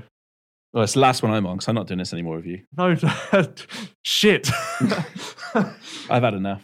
Oh. Now, give me something. Lieber. What did you think of Lieber's performance the weekend? The floor is yours. Say something that'll make you feel better. No, you can't just bring it back like that. Who knew that Lieber got 2 hole shots? Like, watching the races, it did not look like he got 2 hole shots at all. Really? Like, I couldn't... Where was I the weekend? What the hell's going on? I generally it's like I've got amnesia. I actually have no words. Yeah. I genuinely... Tell me more about this GP we went to. How am I supposed to work with this? I'm sorry.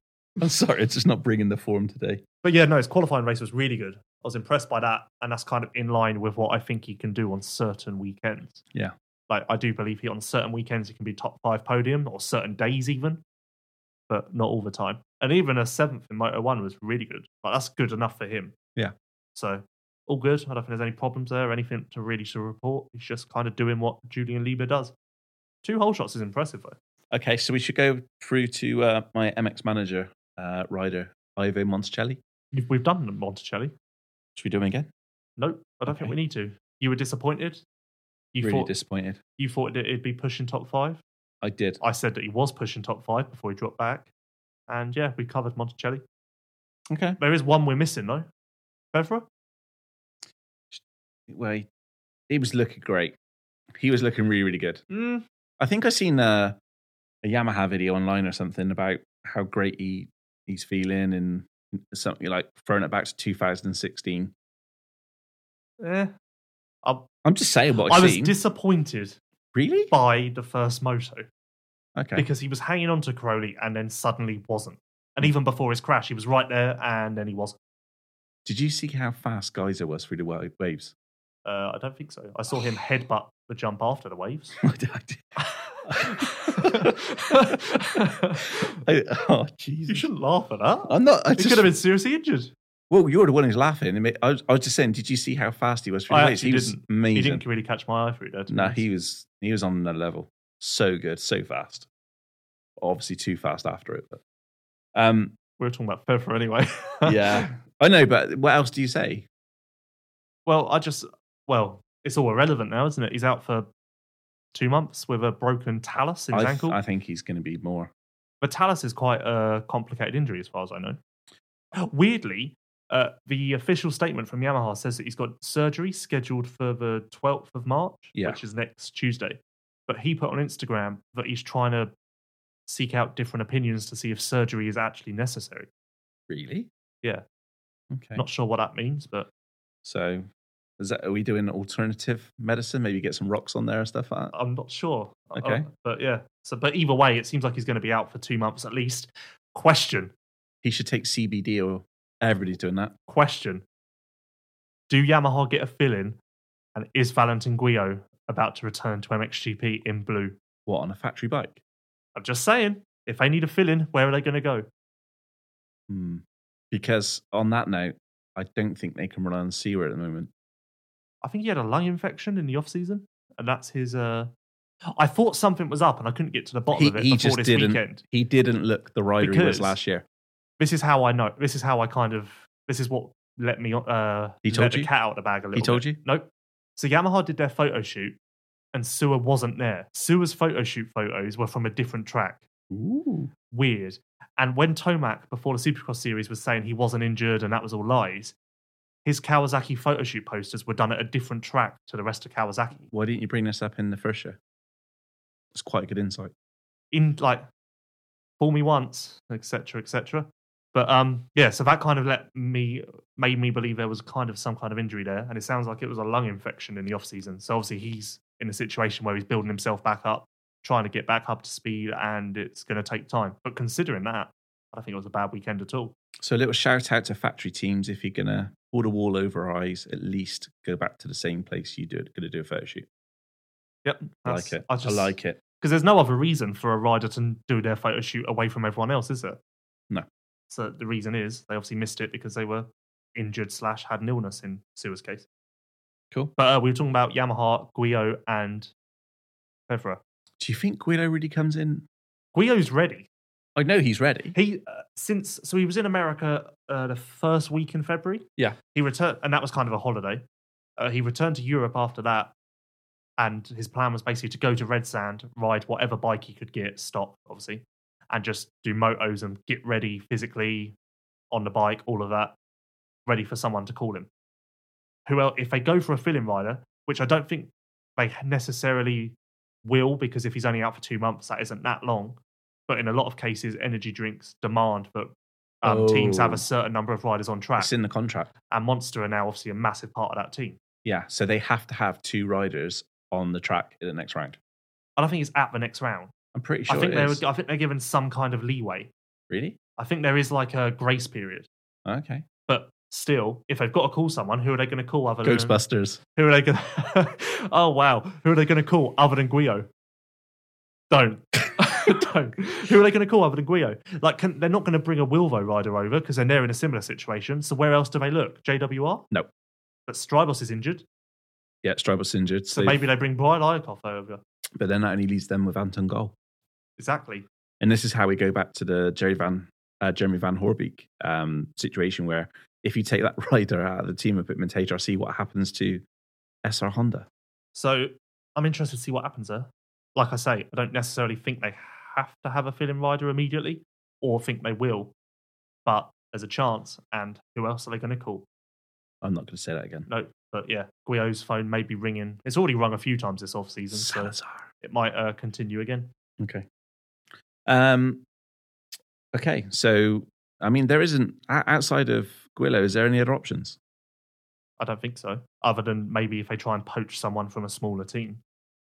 Maybe they should, after ditching Van Horbeek and making him quite mad, maybe they should give him a call. I'm sure that would go down really well. Wow, he went there. Okay, so... Brian Bogus? You have to scroll a bit, but you'll find his name eventually. Yeah, I'm guessing, I mean, what is his expectations? We just give him time? I guess so. But he's had the whole off-season. He has. Probably not the greatest track to come back to when you've literally got a balls out. Give him 3 rounds, and if it's still the same, then I'd say that's a bit of a worry. But Right. It's too early to jump to Man, he's got conclusions. Valkenswaard in... Exactly, 3 rounds. That's a Yeah. good test, and that's a month away. So if he Yeah. hasn't improved drastically, like entered the top 15 in a month, then He's not getting his it's time contract to renewed. start asking questions. It's time to start asking Okay. questions. Coldenhoff, well, he beat Coldenhoff by 2 points, and Coldenhoff recently broke his back. So that puts it into perspective for you. You're in a really supportive mood today, aren't you? No, just putting things into perspective. Okay. But for Coldenhoff to walk away with 7 points, that's a success. Okay. Like, he is... But at the end of the day, that he's gone there in the mindset of just getting points. Coldenhoff was cleared by the doctor 3 weeks ago. But that's the different mindset, hey, because Coldenhoff was going there thinking, I'm just going to get the points for the championship and for the season, where Bogers has probably not got that mindset. To be fair, I wouldn't be surprised if Bogers did just go there to get points, because like Tonus, that's all just finish the races. I think, yeah, I think we have to put this in perspective. They've been out for a long, long time. But then Bogers did get 2 GPs in at the end of last season. But then at the last GP, he injured his leg. So where do you go with that? Like, how do you view that situation? Yeah, Bogers has definitely been in a better position than Tonus. Although the foot can sometimes be more troublesome than a shoulder. Well, one thing we haven't talked about, and I've tried to bring out twice, speaking of you go feet, legs, Herlins. What about him? Well, did you see the Instagram post? What Instagram post? Oh, what is his massive speech? Instagram post, yeah. The Instagram post. Instagram post, because there's a lot to look into that, because it was definitely, that post was definitely mind games with Caroli the weekend. Don't you think? I don't think it was my games with a certain person. I just think it was Jeffrey being Jeffrey. Yeah, but definitely hoping to be picked up by Caroli and putting more pressure on him to perform. His scan is his second checkup is coming up quite quickly, so we're going to find out what's going on there quite soon, I imagine. Yeah. I'm still skeptical about whether he's going to be at Matterley Basin, as I'm sure KTM and him are. But yeah, we'll know more soon, I guess. But I'm still not writing him out for the championship. writing him off Nope. even. You No, don't want to I write him agree. out. That isn't a thing. I agree. But yeah. But Until- Crowley's going to do everything he can to maximise these points while he's away. Yeah, and when I asked Crowley about that, he just said the whole standard, I wish he was here. It's a shame not to be racing He him. doesn't. What's interesting, though, is we look at Crowley and we're saying he's on an incredible level. Without Hurlings there to gauge him against, we don't really know. Like, it's impossible to tell, isn't it? Because dropping 2018 Hurlings at his best, does this Crowley beat him? I don't think so. But yet, we're all saying Crowley's at the best level he's ever been at, and that rider's phenomenal. Yeah, I guess we got no. No, it's a difficult one. Okay. Because Hurlings really is the yardstick for that class. Back to Brian Bogus. I thought you said our stick. Yardstick. Okay. Back to Brian Bogus, he said the goal for this weekend was top 15, and he went 16, 17. So that's what he was after. Who's close to that for 10th overall? Was that 10th overall? No, that was a That terrible was a joke as joke. well. No, that was terrible. But he said he was happy with the weekend, and he knows where he is and what he needs to improve. Well, on. if he's happy, we're happy. Exactly. Good for him. You should be happy. Good for him. I'm surprised anybody's going to give you a podcast after this one because you've just written everybody off this week. How have I? You have. Name No one's up to your expectations. 5 riders I've written. Probably Crowley needed to go 5 seconds faster. No, You happy with him? Crowley did well. Well, that's one. He gets a pat on the back for a 1-1. Okay. Anybody else? I just have high expectations of people. Like, I want to see 2017 Geyser. I know. 2017 Geyser in Mexico was unbelievable. Unbelievable. How do we get him back? I don't know. Maybe he's still in Mexico. This is his Did he peak. clear customs?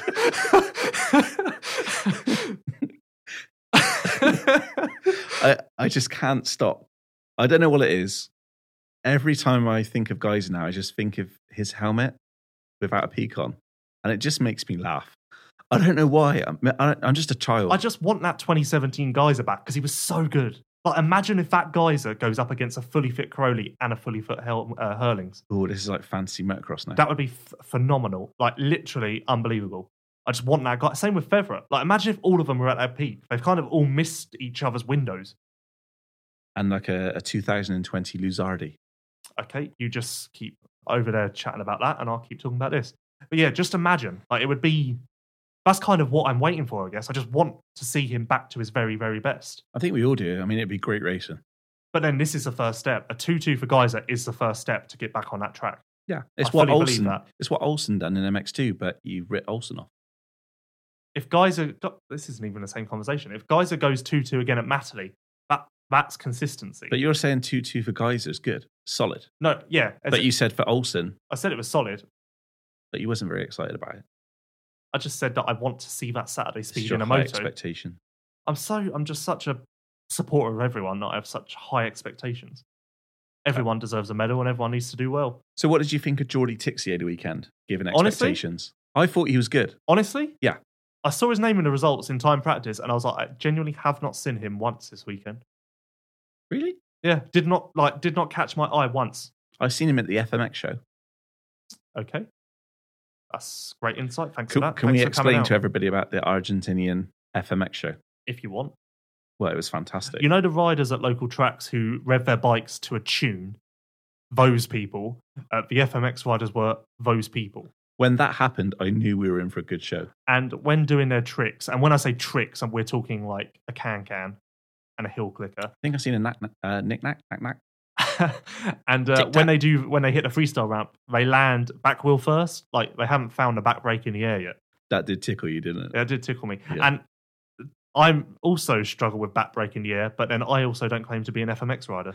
Interestingly, Tommy Searle had a picture of, I think it was Tommy Searle. It might have been Conway, but one of them had a picture. Two exactly of the same people. One of them had a picture of this like 60-year-old dude in a deck chair. And then next minute, he's hitting a ramp. How cool is that? It is a crazy... It's just like... When I'm 60 and I'm hitting FMX ramps. You know. It's just another culture, innit? It's so crazy to think, like...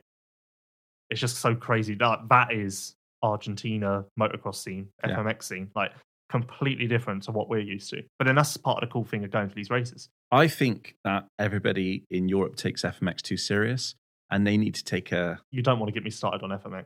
No, I'm not asking your opinion. But I think That that... wouldn't go well. I think you should bring the Argentinian FMX team over. Do Arena Cross Tour with them, it'd be great. Oh, the Arena Cross Tour. Yeah, with those Argentinian You're a guys. fan of that. What's next? I shouldn't have brought it up. One rider who really confused me. Yeah. Boutron. Where was he? Did he turn up? Wow. Oh, he did. He did. He got 2-2. Yeah, that was not yet 2-2 meaning 1919. He was battling with Argentine people. Like, what happened? Like, seriously. Having a conversation. Both speak Spanish. Boom. Okay, you just, again, let me do the talking and sit there. Okay, let me ask you a question. Go. Boutron. What did you expect from him this weekend? More than that. First? He needs to... Good one. He needs to beat Koldenhoff when Koldenhoff's only got cleared to ride 3 weeks ago. No? Okay, maybe not, but then he wasn't... I don't know. Well, let's look at this. He beat Holly. I'm not sure. I feel like you're setting me up to fail here. No, I'm not. And obviously, Luzardi had a fantastic ride. I don't know. And Salazar. Every time I looked at him, I was just like... Tough people. Every time I saw him, I was just confused about how far behind the regular MXGP guys he was.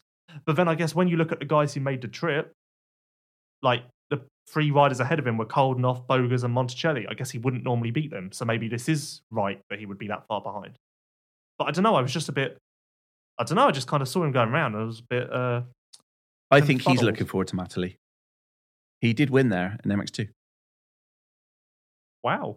There we go. Look at you go. I know. Did he win the GP? He was second overall. Oh, look. I tested you there. Yeah. Did I win? Yep. Yes. I can remember that race quite well.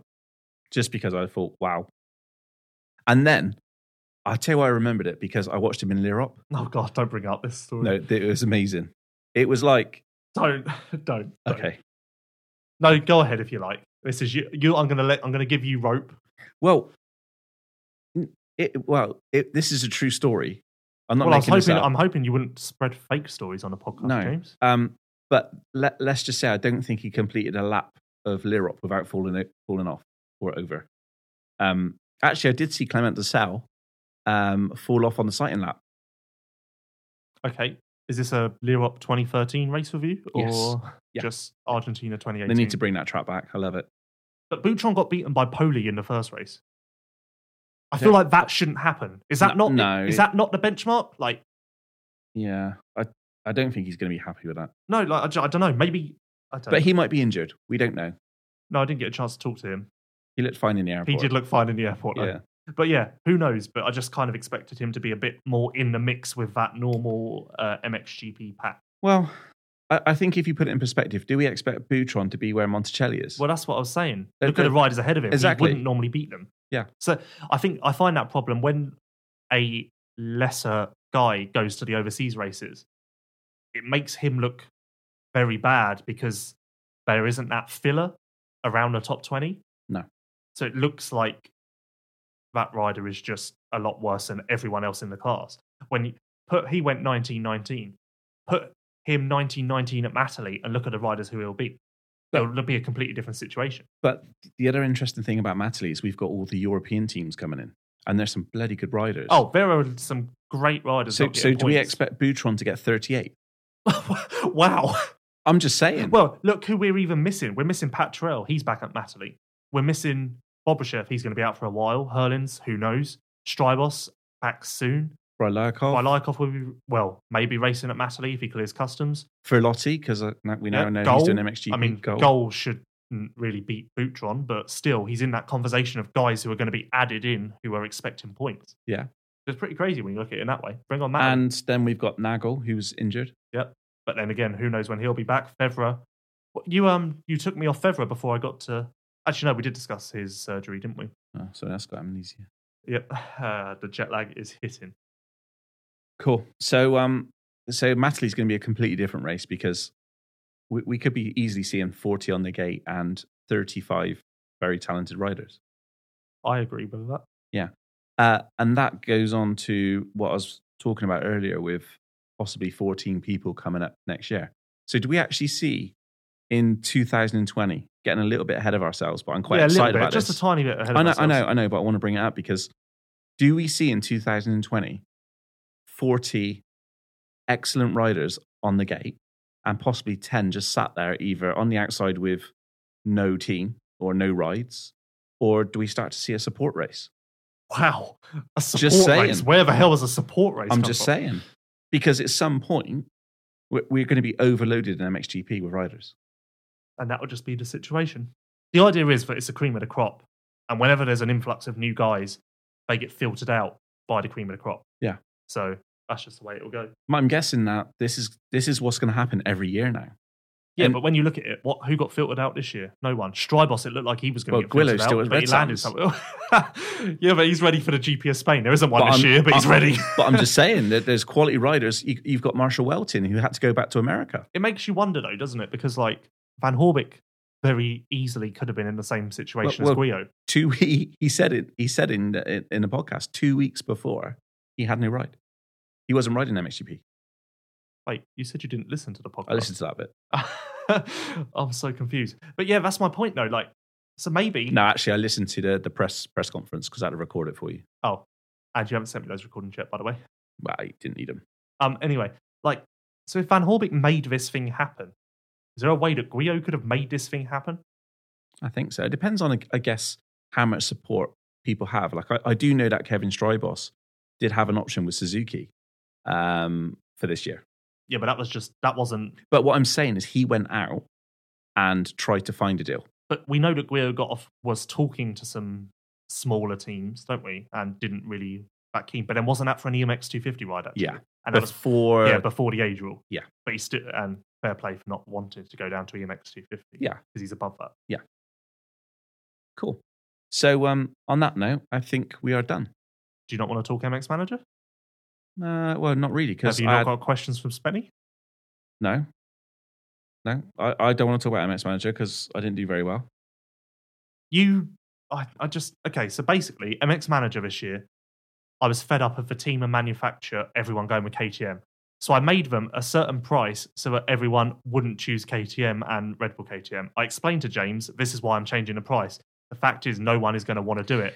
So then James turns around at me in Argentina and says, look at my team. And he picks KTM and Red Bull KTM. I think everybody's bored of MX Manager now. I think everybody should possibly give it from 900 onwards and then make it a little bit more interesting for me. But yeah, good news is we have got some big prizes coming. We learnt at the weekend that... I don't know. Do you call it big prizes? Certainly a Paul Ann signed helmet and a... I didn't think we were allowed to say. Oh, are we not? Oh, I think we can, can't we? There are some cracking prizes.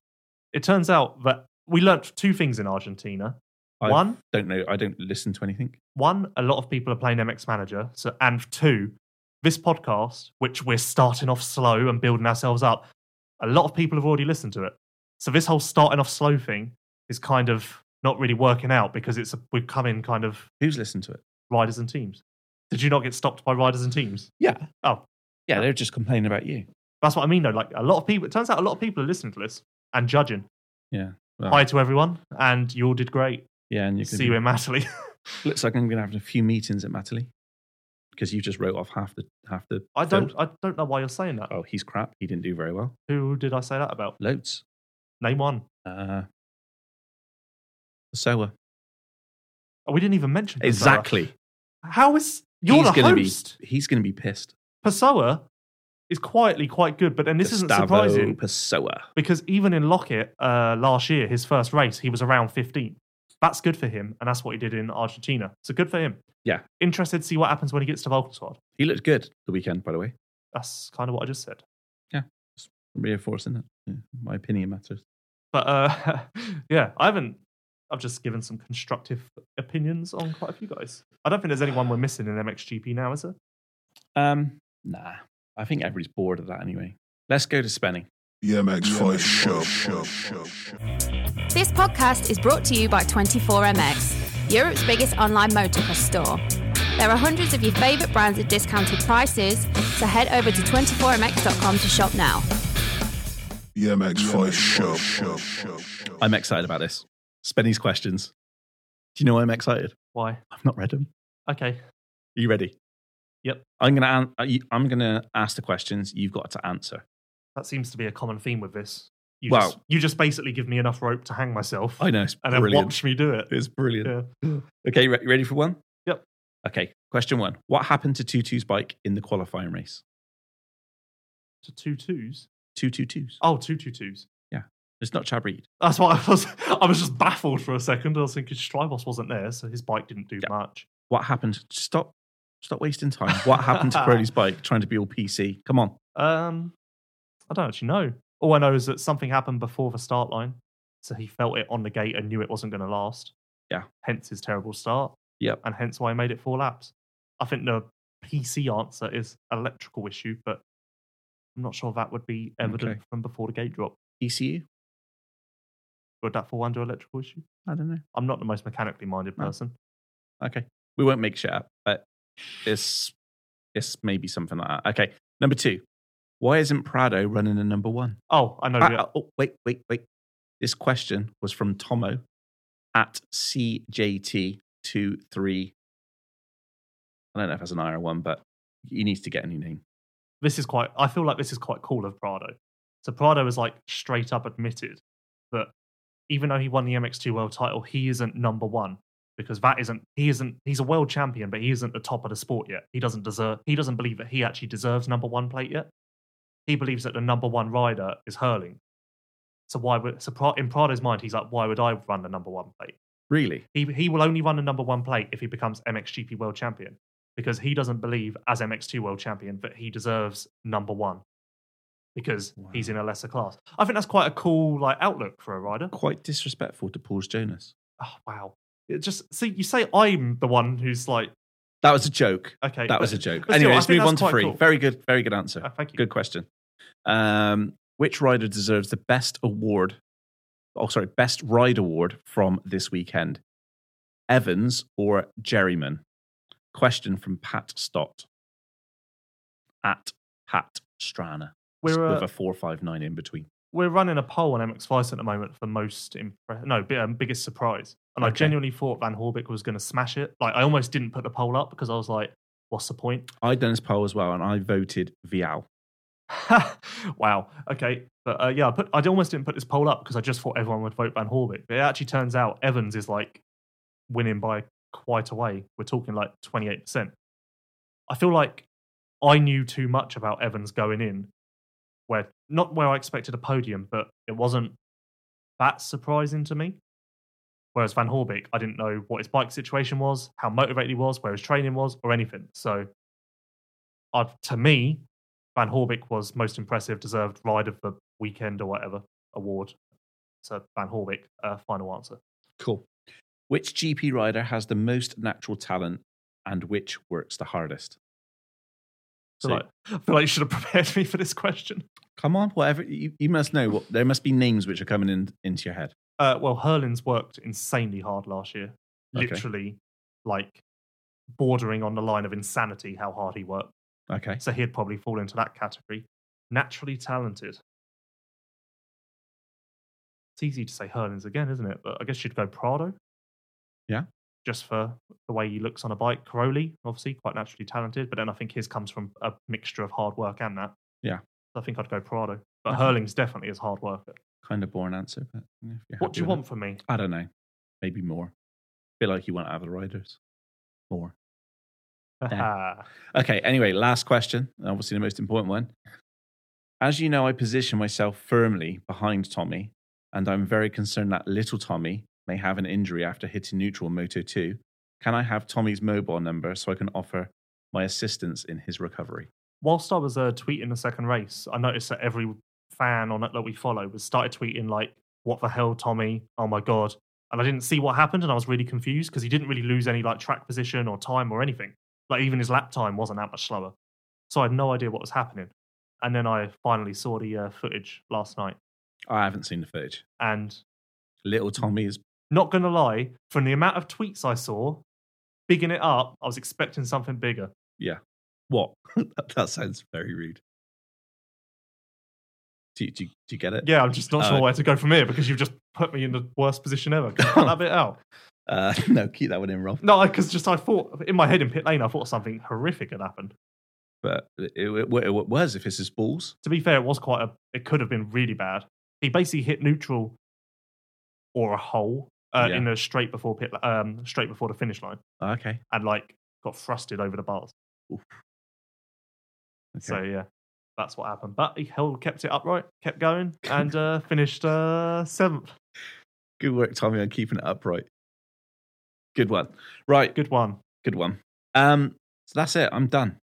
Are you? Yeah. So you don't want to talk MX Manager? No. Don't want to talk British Championship? No. Okay. I don't care about the British Championship. I don't care about MX Manager. What? I don't think you're allowed to say that. Why not? I care about the British Championship and I care about You MX told me Manager. to be honest on this show. So if anyone wants to actually talk about that stuff, tweet me or message me because I've got a lot to say. Okay, let's do 5 minutes on... What do you want to do? British Championship? I'm not sure I care Right, about it's that. at Fat Cats this weekend. It's never promoted. It might don't be do on. this. Who knows? Don't do this. What? Actually, go ahead. I'll give you the rope. What? No. I'm just... Is it on? Have you seen an advertisement online? Seen an advertisement anywhere? I saw a poster online. That's cool. It's nice. Yep. Is there any trade vans there? No. I'm not there yet, so I can't comment on that. I don't know. I'll tell you. Maybe one. But obviously, there was a big debate about whether James was going to go to Argentina. Big trip. This weekend, he claims he's going to Fat Cat. There's probably less odds that he turns up at Fat Cat than there were Argentina. I don't think I'm on my own. I think there's a lot of people out there that's pissed off with the series. Okay, you... What? Just let me talk about the British for a minute then, because clearly we've got your opinion. Okay. I think this year's going to be quite good purely because MX2 with Vassen, Muse, Usland, and Walsh is going to be incredible. Like, those 4 riders are quite close in speed. All 4 riders kind of need the boost of winning the British Championship. Yep. All 4 riders have quite good style, quite exciting to watch. So I'm quite excited for that battle. And then Tommy Simpson is going to be very good. Cool. I'm looking forward to seeing Tony Craig. And the big funny thing is, the last time that Tommy and Simpson battled in a Brit, I'm just completely ignoring what you just said. The funny thing is, the last time that Tommy and Simpson battled in the British Championship, which was 2017, was it 16? What year did 2016? Yeah, 2016. Sorry. On the start line at the opening round, that was the first time. Not the first time. Sorry, that was the last time that I had goosebumps at the start of a British Championship race, because I was stood on the hill looking at the start line, looking at them two sat side by side, and was like, I genuinely don't know what's going to happen here. And I feel like I'm going to have similar feelings this weekend. Actually, I'll get involved. Oh, good of you, because I thought this was a one-man band for a second. No, I'm actually looking forward to seeing Mel Pocock on 450. I've seen him at Hawkstone. I think he's got really good potential this year on the 450. And I know he does, he likes I don't know if he likes Fat Cats, but he does do well at Fat Cats. That's going to be good to watch. So I might actually just go to watch Mel Pocock. Who wins MX2 out of those 4 riders I mentioned? Who are we talking about? Muse, Usland, Vassen, and Walsh. Muse. I wouldn't have been... Muse all day long. I wouldn't have been so confident about Muse before Argentina, but he clearly had that group covered. So yeah, I agree with Muse. Yeah, and given how he rides in sand. Yeah. But then Vassen isn't exactly a slouch in the sand either. No, but I think... I'm waiting for... I said it in the preview thing, and I'll continue. I'm waiting for Vassen. I believe there's something there. Yeah, I think Muse wins by 22nd. Wow. Yeah, I'll put that one out. I think it'll be... I don't think any rider wins both motos. No? No. Okay. I wouldn't be surprised to see Muse go 2-1, but I think someone else wins a moto. So let's talk about Tony Craig. So Tony Craig is a journeyman Scottish person. Scotsman is the word you're looking for. Thank you, Scott. Yes, whatever. And I just want to give him a shout out because he's somebody I've watched for, 6 years. And the guy travels everywhere and he's got no support and everything else. So I'm actually going to try and support him. James is big on this. I am. Screw every other rider in the British Championship. James is all about this. Do you know why? Because every time I see him, he's super polite, always asks me how I am, how's the family, how, everything else. I ask you how you are and you still treat don't me like a care dick. About me. But that's because you're really unkind to me. You're never nice to me. Oh. But anyway, let's go back to Tony Craig. So I'm actually looking forward to going and watch Tony Craig this weekend. I'm definitely going to try and find a way of supporting him. Okay, let's just have a quick team strategy meeting. You focus on that. Yep. Great work. Yep. And I'll try and cover the 39 other riders and the battle for the win. Okay. And yeah. But yeah, we'll although MX Manager isn't running for the British Championship. Do you know what I think? I'm just going to say it. Those riders out there are giving absolutely everything. Wow. And all I'm going to say is, have they got a championship which, is as good as the riders what are entering? Really? Yeah. You're going to go there? Yeah, I'm going to go there. We're jet lagged. It's been 3 hours. I'm emotional. And you're bringing that up. This isn't every the time I think of the British Championship, I just get emotional because it could be very, very good. Do you want me to hand you a stepladder to get out of that hole you're digging? No. Do you just want to lay in your hole? No, I don't care anymore. I don't know what to say to that. No. I feel like this. No, but I feel like it's only as good as the quality of riders. That makes it. No way. Last year, the rounds that Tommy wasn't at. All right, let's break this down, right? You were talking about last week's show, right? You think that the MXGP should have some sort of opening ceremonies. I think ceremony, it'd be quite an exciting thing. Yeah. Tell me what they do at the British Championship. Aha. Oh, no, you almost got me there. I did an article about this in 2013 and the ACU emailed you complaining about me. But the problem was, this is 2013, so I'm not talking about now, so no one shout at me. So what have they done in 6 years? But 2013, what I said was it was a final round and one of the championships was going down to the wire. And in the break between practice and Moto 1, I was sat in my car alone where there was absolutely no buzz and they were playing One Direction over the speakers. And I was just looking around like, is this really the final? Oh, and after the final podium, they played "We Are the Champions," and oh no, I can beat the that. ACU took the mic and said, "We are the champions." No, I can beat Literally, this was 2013, so this was like my first year working for MX Vice. God knows how old I was, but I was laughing a lot. Do you know what? I think he made a mistake. What? By saying that? It was Tina Turner. Simply the best. No, that was it. Simply the best. Sorry. Exactly. And they picked up the microphone. And they said, we are simply the best. Yeah. Yeah. That was funny. I did laugh. Yeah. I got also shouted out for that. Yeah. But I think like it's only as good as the riders you get. Like it's not though. Having Tommy and Simpson is exciting. Bring Max into the series and it suddenly gets something as well. Like bring Tommy into the series, it suddenly gets something. Add in Simpson, something. Take Simpson away. Tommy was always going to be here. Tommy was there last year. Take Simpson away, Tommy dominates. That then loses something. Add Simpson in, gives it a battle, then the series can survive on the racing. When the racing's terrible because there's injuries and whatnot, the series can't rely on the racing to get it exposure, it struggles. But when it can live off of the racing, it suddenly has something to give it a little bit extra. So this is my thought process. Okay, no. and we're talking about the racing. What riders do they get to encourage to come into the series? None.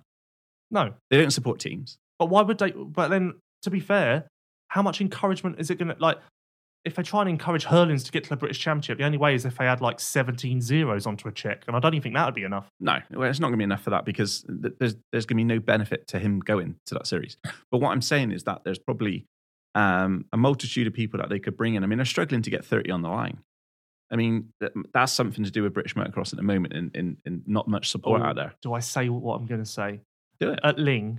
I think we pretty much just blew this open. No, anyway. you have. I'm actually being nice. Remember, people who are going to send angry emails, the name you're looking for is James. Lewis is the one you want to give a pat on the back to, and I also take 3 burgers from the burger van this weekend. Would there be one, though? I hope so, because otherwise I'm going to die of starvation. But anyway, I was going to say, Yeah. At Ling, the second round of the British Championship, there's going to be a WMX class. Will there be more than 5 riders on the line? Would this? It is funny. We are having fun. No, but seriously, like the racing is going to be good enough this year for it to survive. Okay. Like, where was the first round last year? Ling last year. Without Tommy there, Tommy brings, like other GP riders, brings this energy. Like, it's like, wow, that's a GP rider. Yeah. That is enough to give the series something. And we can even see it through MX Vice. That gives interest. Yeah. So people will be interested this weekend purely because of the Tommy Simpson battle. If Tommy Simpson both get injured, Harry Kulis, he doesn't attract. He's not a draw like Tommy and Simpson are. Okay. Take Tommy and Simpson out, say they both get injured before round 2, no one will be asking for tweets. Not because, and that opinion isn't based on whether they like the British Championship or not. It's based on who's doing it. That is basically what the series thrives on. Now, saying that, last year I thought this would be enough to give it a kick up the arse because they had Bobrashev, Tommy, and whoever else. Muse was back. It was a bit meh. It was a bit wishy-washy. But then also with Tommy missing the first round, Bobrashev being a bit crash happy, the championship fight wasn't there. So I agree. They need the riders to take this series forward. But unless they're willing to invest in the British Championship, they're never going to get that. The other thing as well is, how is this next generation of riders going to come through to be the next Ben Watson, Tommy Searle? I have the answer to that one. They go to Holland. Yes, correct. But what about, this is a crazy scenario. We've got the British Youth Championship, who are supposed to be the elite riders, yeah? So back in the day, you would do the BSMA finals. I'm guessing that the BYC is, the equivalent. So the best of the best ride in this series, okay? They go to the Junior World Cup and so on. And so forth. And so forth, thank you. So what I'm saying is, how are those riders supposed to get any better? How are the British teams supposed to find out who the next generation of riders who they can bring in and support? They don't. There's no connection anymore in British motocross. They need to bring that BYC championship in, and they need to run it on the same weekend as the Maxes. Okay, yeah, I agree. That will improve British motocross. But as far as there aren't going to be more fans interested because the fans are going to see the big names. I agree. So that fixes, on one hand, that fixes the lower end issue with youth and that. But this higher end issue of people caring about the British Championship, that isn't going to fix that. Right. Why do people go to Hawkstone? Tommy The Tyrrell International? Yeah. Simple. Well, a big draw of that is new season, new bikes, new gear, all of that. Take out the top riders, no one goes. They go for the riders. There's a reason why Hawkstone are paying Hurlin so much money each year, because they know that works. It's like we were saying, take Anstey, Tommy, Simpson out of Hawkstone and say it was Monticelli, Nagel, and Jazzaconis battling for the MX1 win. Go and see how that goes with the crowd. So I bet not well. No. So there's 10,000 people out there watching Hawkstone. Yep. Yeah. Why do we only get 500 turn out to a British Championship? It's a fair point. But because there's 10,000 people who are willing to spend £30. £30. Does have the appeal of it being the first race of the year, and there are more of these Tommy Simpson type riders there. Like I say, add Max into the British Championship. That's another boost. Okay, I've got another thing for you. Okay. Yeah? Throw it at me. Okay. And this is what Tommy said in the podcast, which, if you listen to the podcast? No, because I've got my own. Okay, right. Well, you'll learn something here. One thing, those kids who are racing don't want to go and watch a Jeep. If their dad said to them, do you want to go and race or do you want to watch a British Championship? That's our race. So we've got 240 riders at a BYC who would rather be racing than going to watch the British Championship. If you bring those 240 riders in to the same weekend as the British Championship, you've got 240 riders watching straight away. Then you've got their parents. Yes, but how? That's what I'm saying fake numbers. It doesn't matter. What I'm saying is there's 700 people, potentially 750 people watching those riders. I mean, that's just doubled the attendance straight away. Okay, if you're going off of that theory, Steve Dixon could send every single motocross rider in the country a free ticket and he'll have 500 million people at Matterley. And then the attendance figures look amazing and he can shout and scream. But the difference is that it's two different things. The infrastructure would already be in the British Championship for those toilets, for those 240 people and so on. Well, think about it. When you run an event, you've got to make sure there's enough toilets for the ratio of the people. So I understand your analogy, but you're wrong. What I'm saying is makes a change for me to be wrong for a change. I'm very passionate about this. I'm sure you can tell. Yeah, because you're just barking up the wrong tree completely. I'm not barking up the wrong tree. All I'm saying is that if people work together in this bloody country, I know this is not supposed to be a British podcast. This is for another day. But what I'm saying is there's a clear path here to make things good. Yeah, make things good for the youth to develop the riders. That isn't the conversation we're having. We're talking about how the British Championship can be considered an elite national championship. The Dutch Championship that all of us rave about, more British people ask me as MX Vice for results and updates from the Dutch Championship. Well, we know that. We see the stats. British Championship. Yeah. The stats, Dutch Masters right. has 5 times more views than the British Championship. Okay, thank you. Do you think that's because they include youth riders? No, it's because of the elite riders doing it. And well, interestingly, if you look at the nationalities or location behind the people who look at the Dutch Masters, there is literally over a fifth of those people are English because they're interested in what the English riders have done within exactly. Because it's GP riders. Yeah, but it's also because it's got some English youth riders. I don't think so. I think we're both right, but we're both shouting about completely different issues. Yeah. No, I agree. But I agree. I'm shouting about the issue that we started talking about, and you've somehow brought a new issue into this. Yeah, I'm deeply passionate about this. But anyway, so we both agree, though, that you bring the riders in, you're going to get a good The championship. professional MXGP riders, yeah. Yeah. And that's only going to help the rest of the British riders because they're going to be competing against more GP riders. Like, think about it. What year was it? 2017? The year that Irwin won the title, no disrespect, but he was battling with Krestinov. There was no interest that year at all. Like, because of injuries, because Tommy Nichols got injured, like, that was a low for the series in all aspects, purely because the riders weren't there. Because, again, no disrespect, no one is going to this series to watch and cheer for Krestinov. That's not happening. So they can't rely on riders like that. They need... That's why I'm sure when they see that RFX KTM have signed Simpson and he's going to be doing the British Championship, they're rubbing their hands together and thinking they've had a bit of a breakthrough because that's what they need. Yeah. But also they can do more from their angle on the promotion and activation at the event and making it feel more professional because it does feel like a club race. Yeah. But I think, as I was saying, I think they know as well. I say they can rely on the riders and the battles on track if they're good. I think they know that. Yeah. And maybe that's why we don't see the improvements away from the track. Okay. Because they know that no matter how many posters they stick up, they know the hardcore fans who are listening to this know that Tommy and Simpson will be battling at Fat Cat this weekend. And that's what they're going to go and watch. Yeah. So they're like, oh, well, screw it. That'll be enough for us. Let's just go and have a cup of tea because we're British. Like, that is what... Left wrong with tea. I hate tea. But that is what I'm talking about. Like, that is what I'm talking about. I can't really remember what I'm talking about, but that is what I'm talking about. Yeah, we went So sideways on that one. Stick that in your pipe and smoke it. Big smoke. Stick that in your pipe and look at it. Okay, cool. I think on that note, we should probably call it a day because we've just literally threw everybody under the bus. No, we haven't. I stand by that. If you listen to this and think I've thrown you under the bus, then I haven't.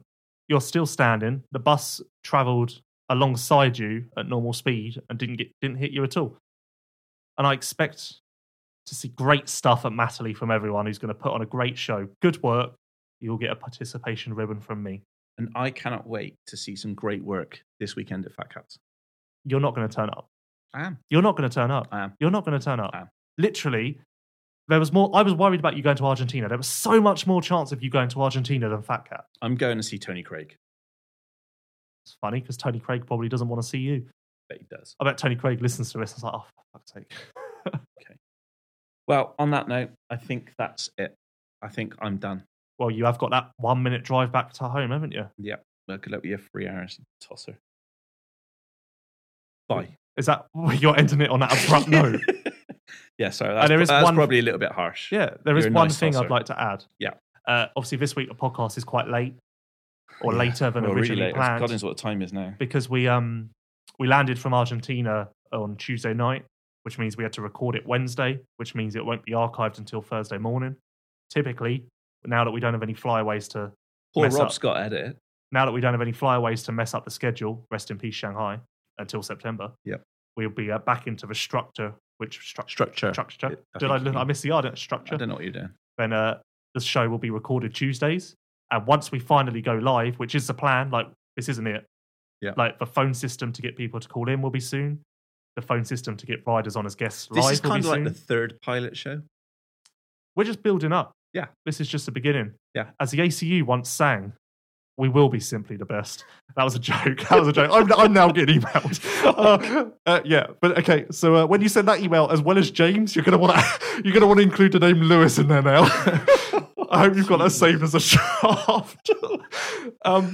No, but I'm joking. This will never be the best, but eventually we're building up to calls from people. It will be live on a Tuesday, archived on Wednesday morning. I like that. And we're going to have guests on live over the phone. Also, people coming in. I think next week we're going to have a guest in here. Yep. Do we say who it is? Just in case. No, that's not just in case they don't turn up. No, because this person is known for maybe not being on time for things. And they're very busy at the moment with planning. Yeah. But yeah. So wheels are moving. This is going to progress. We need your feedback as normal. Yep. We will get better. Things are happening. It can get worse. Things are happening. Like this podcast has kind of got growing some legs where things are happening. That means we have to get better. Because if we don't get better, then we're really screwed. Yeah. But we'd like to thank all 23 of you who have listened to the podcast so far. But genuinely, I do genuinely like every single person who listens. Like, I love nothing more than talking to people about motocross. Not because I have to or anything, but just because that's kind of why I do my job. So, no, that's cool. We appreciate the tweets. We appreciate the support. I like everything, and just give us time, and hopefully you see progress and what you want. Yeah. So on next week's show, what are we talking about? I don't think there's going to be a next week's show because I think we might get shut down. True. Okay, we might be back next week. If we're back next week, then we will be probably talking. We'll be celebrating that we made it through this one. We'll just be talking. No, we'll have lots to discuss. Fat Cat. Yep. Oh, yeah, Fat Cat. But do we want to talk about Fat Cat? I don't know. Okay. I was thinking maybe... We'll do 5 minutes on Fat Cat. Okay. And then I was going to talk... Well, I wanted to talk about British GP. Well, there's another week between that and the British GP. But... I'm excited. Okay. No, we've got lots to talk about. Cool. You cut me off on about 17 of my opinions this show, so I've got more to share. Yeah. Well, we don't want to lose any more listeners. Okay. Is that it? Yep, that's it. You better bugger off back to Brighton. Worthing, but close enough. Whatever. Same place. Okay. Right. See ya. See you later. Bye. For everything in the world of motocross, head to mxvice.com, @motocrossvice on Twitter, and search MX Vice on Instagram, YouTube, and Facebook. All content is now available in Spanish and Italian. The MX Vice Show.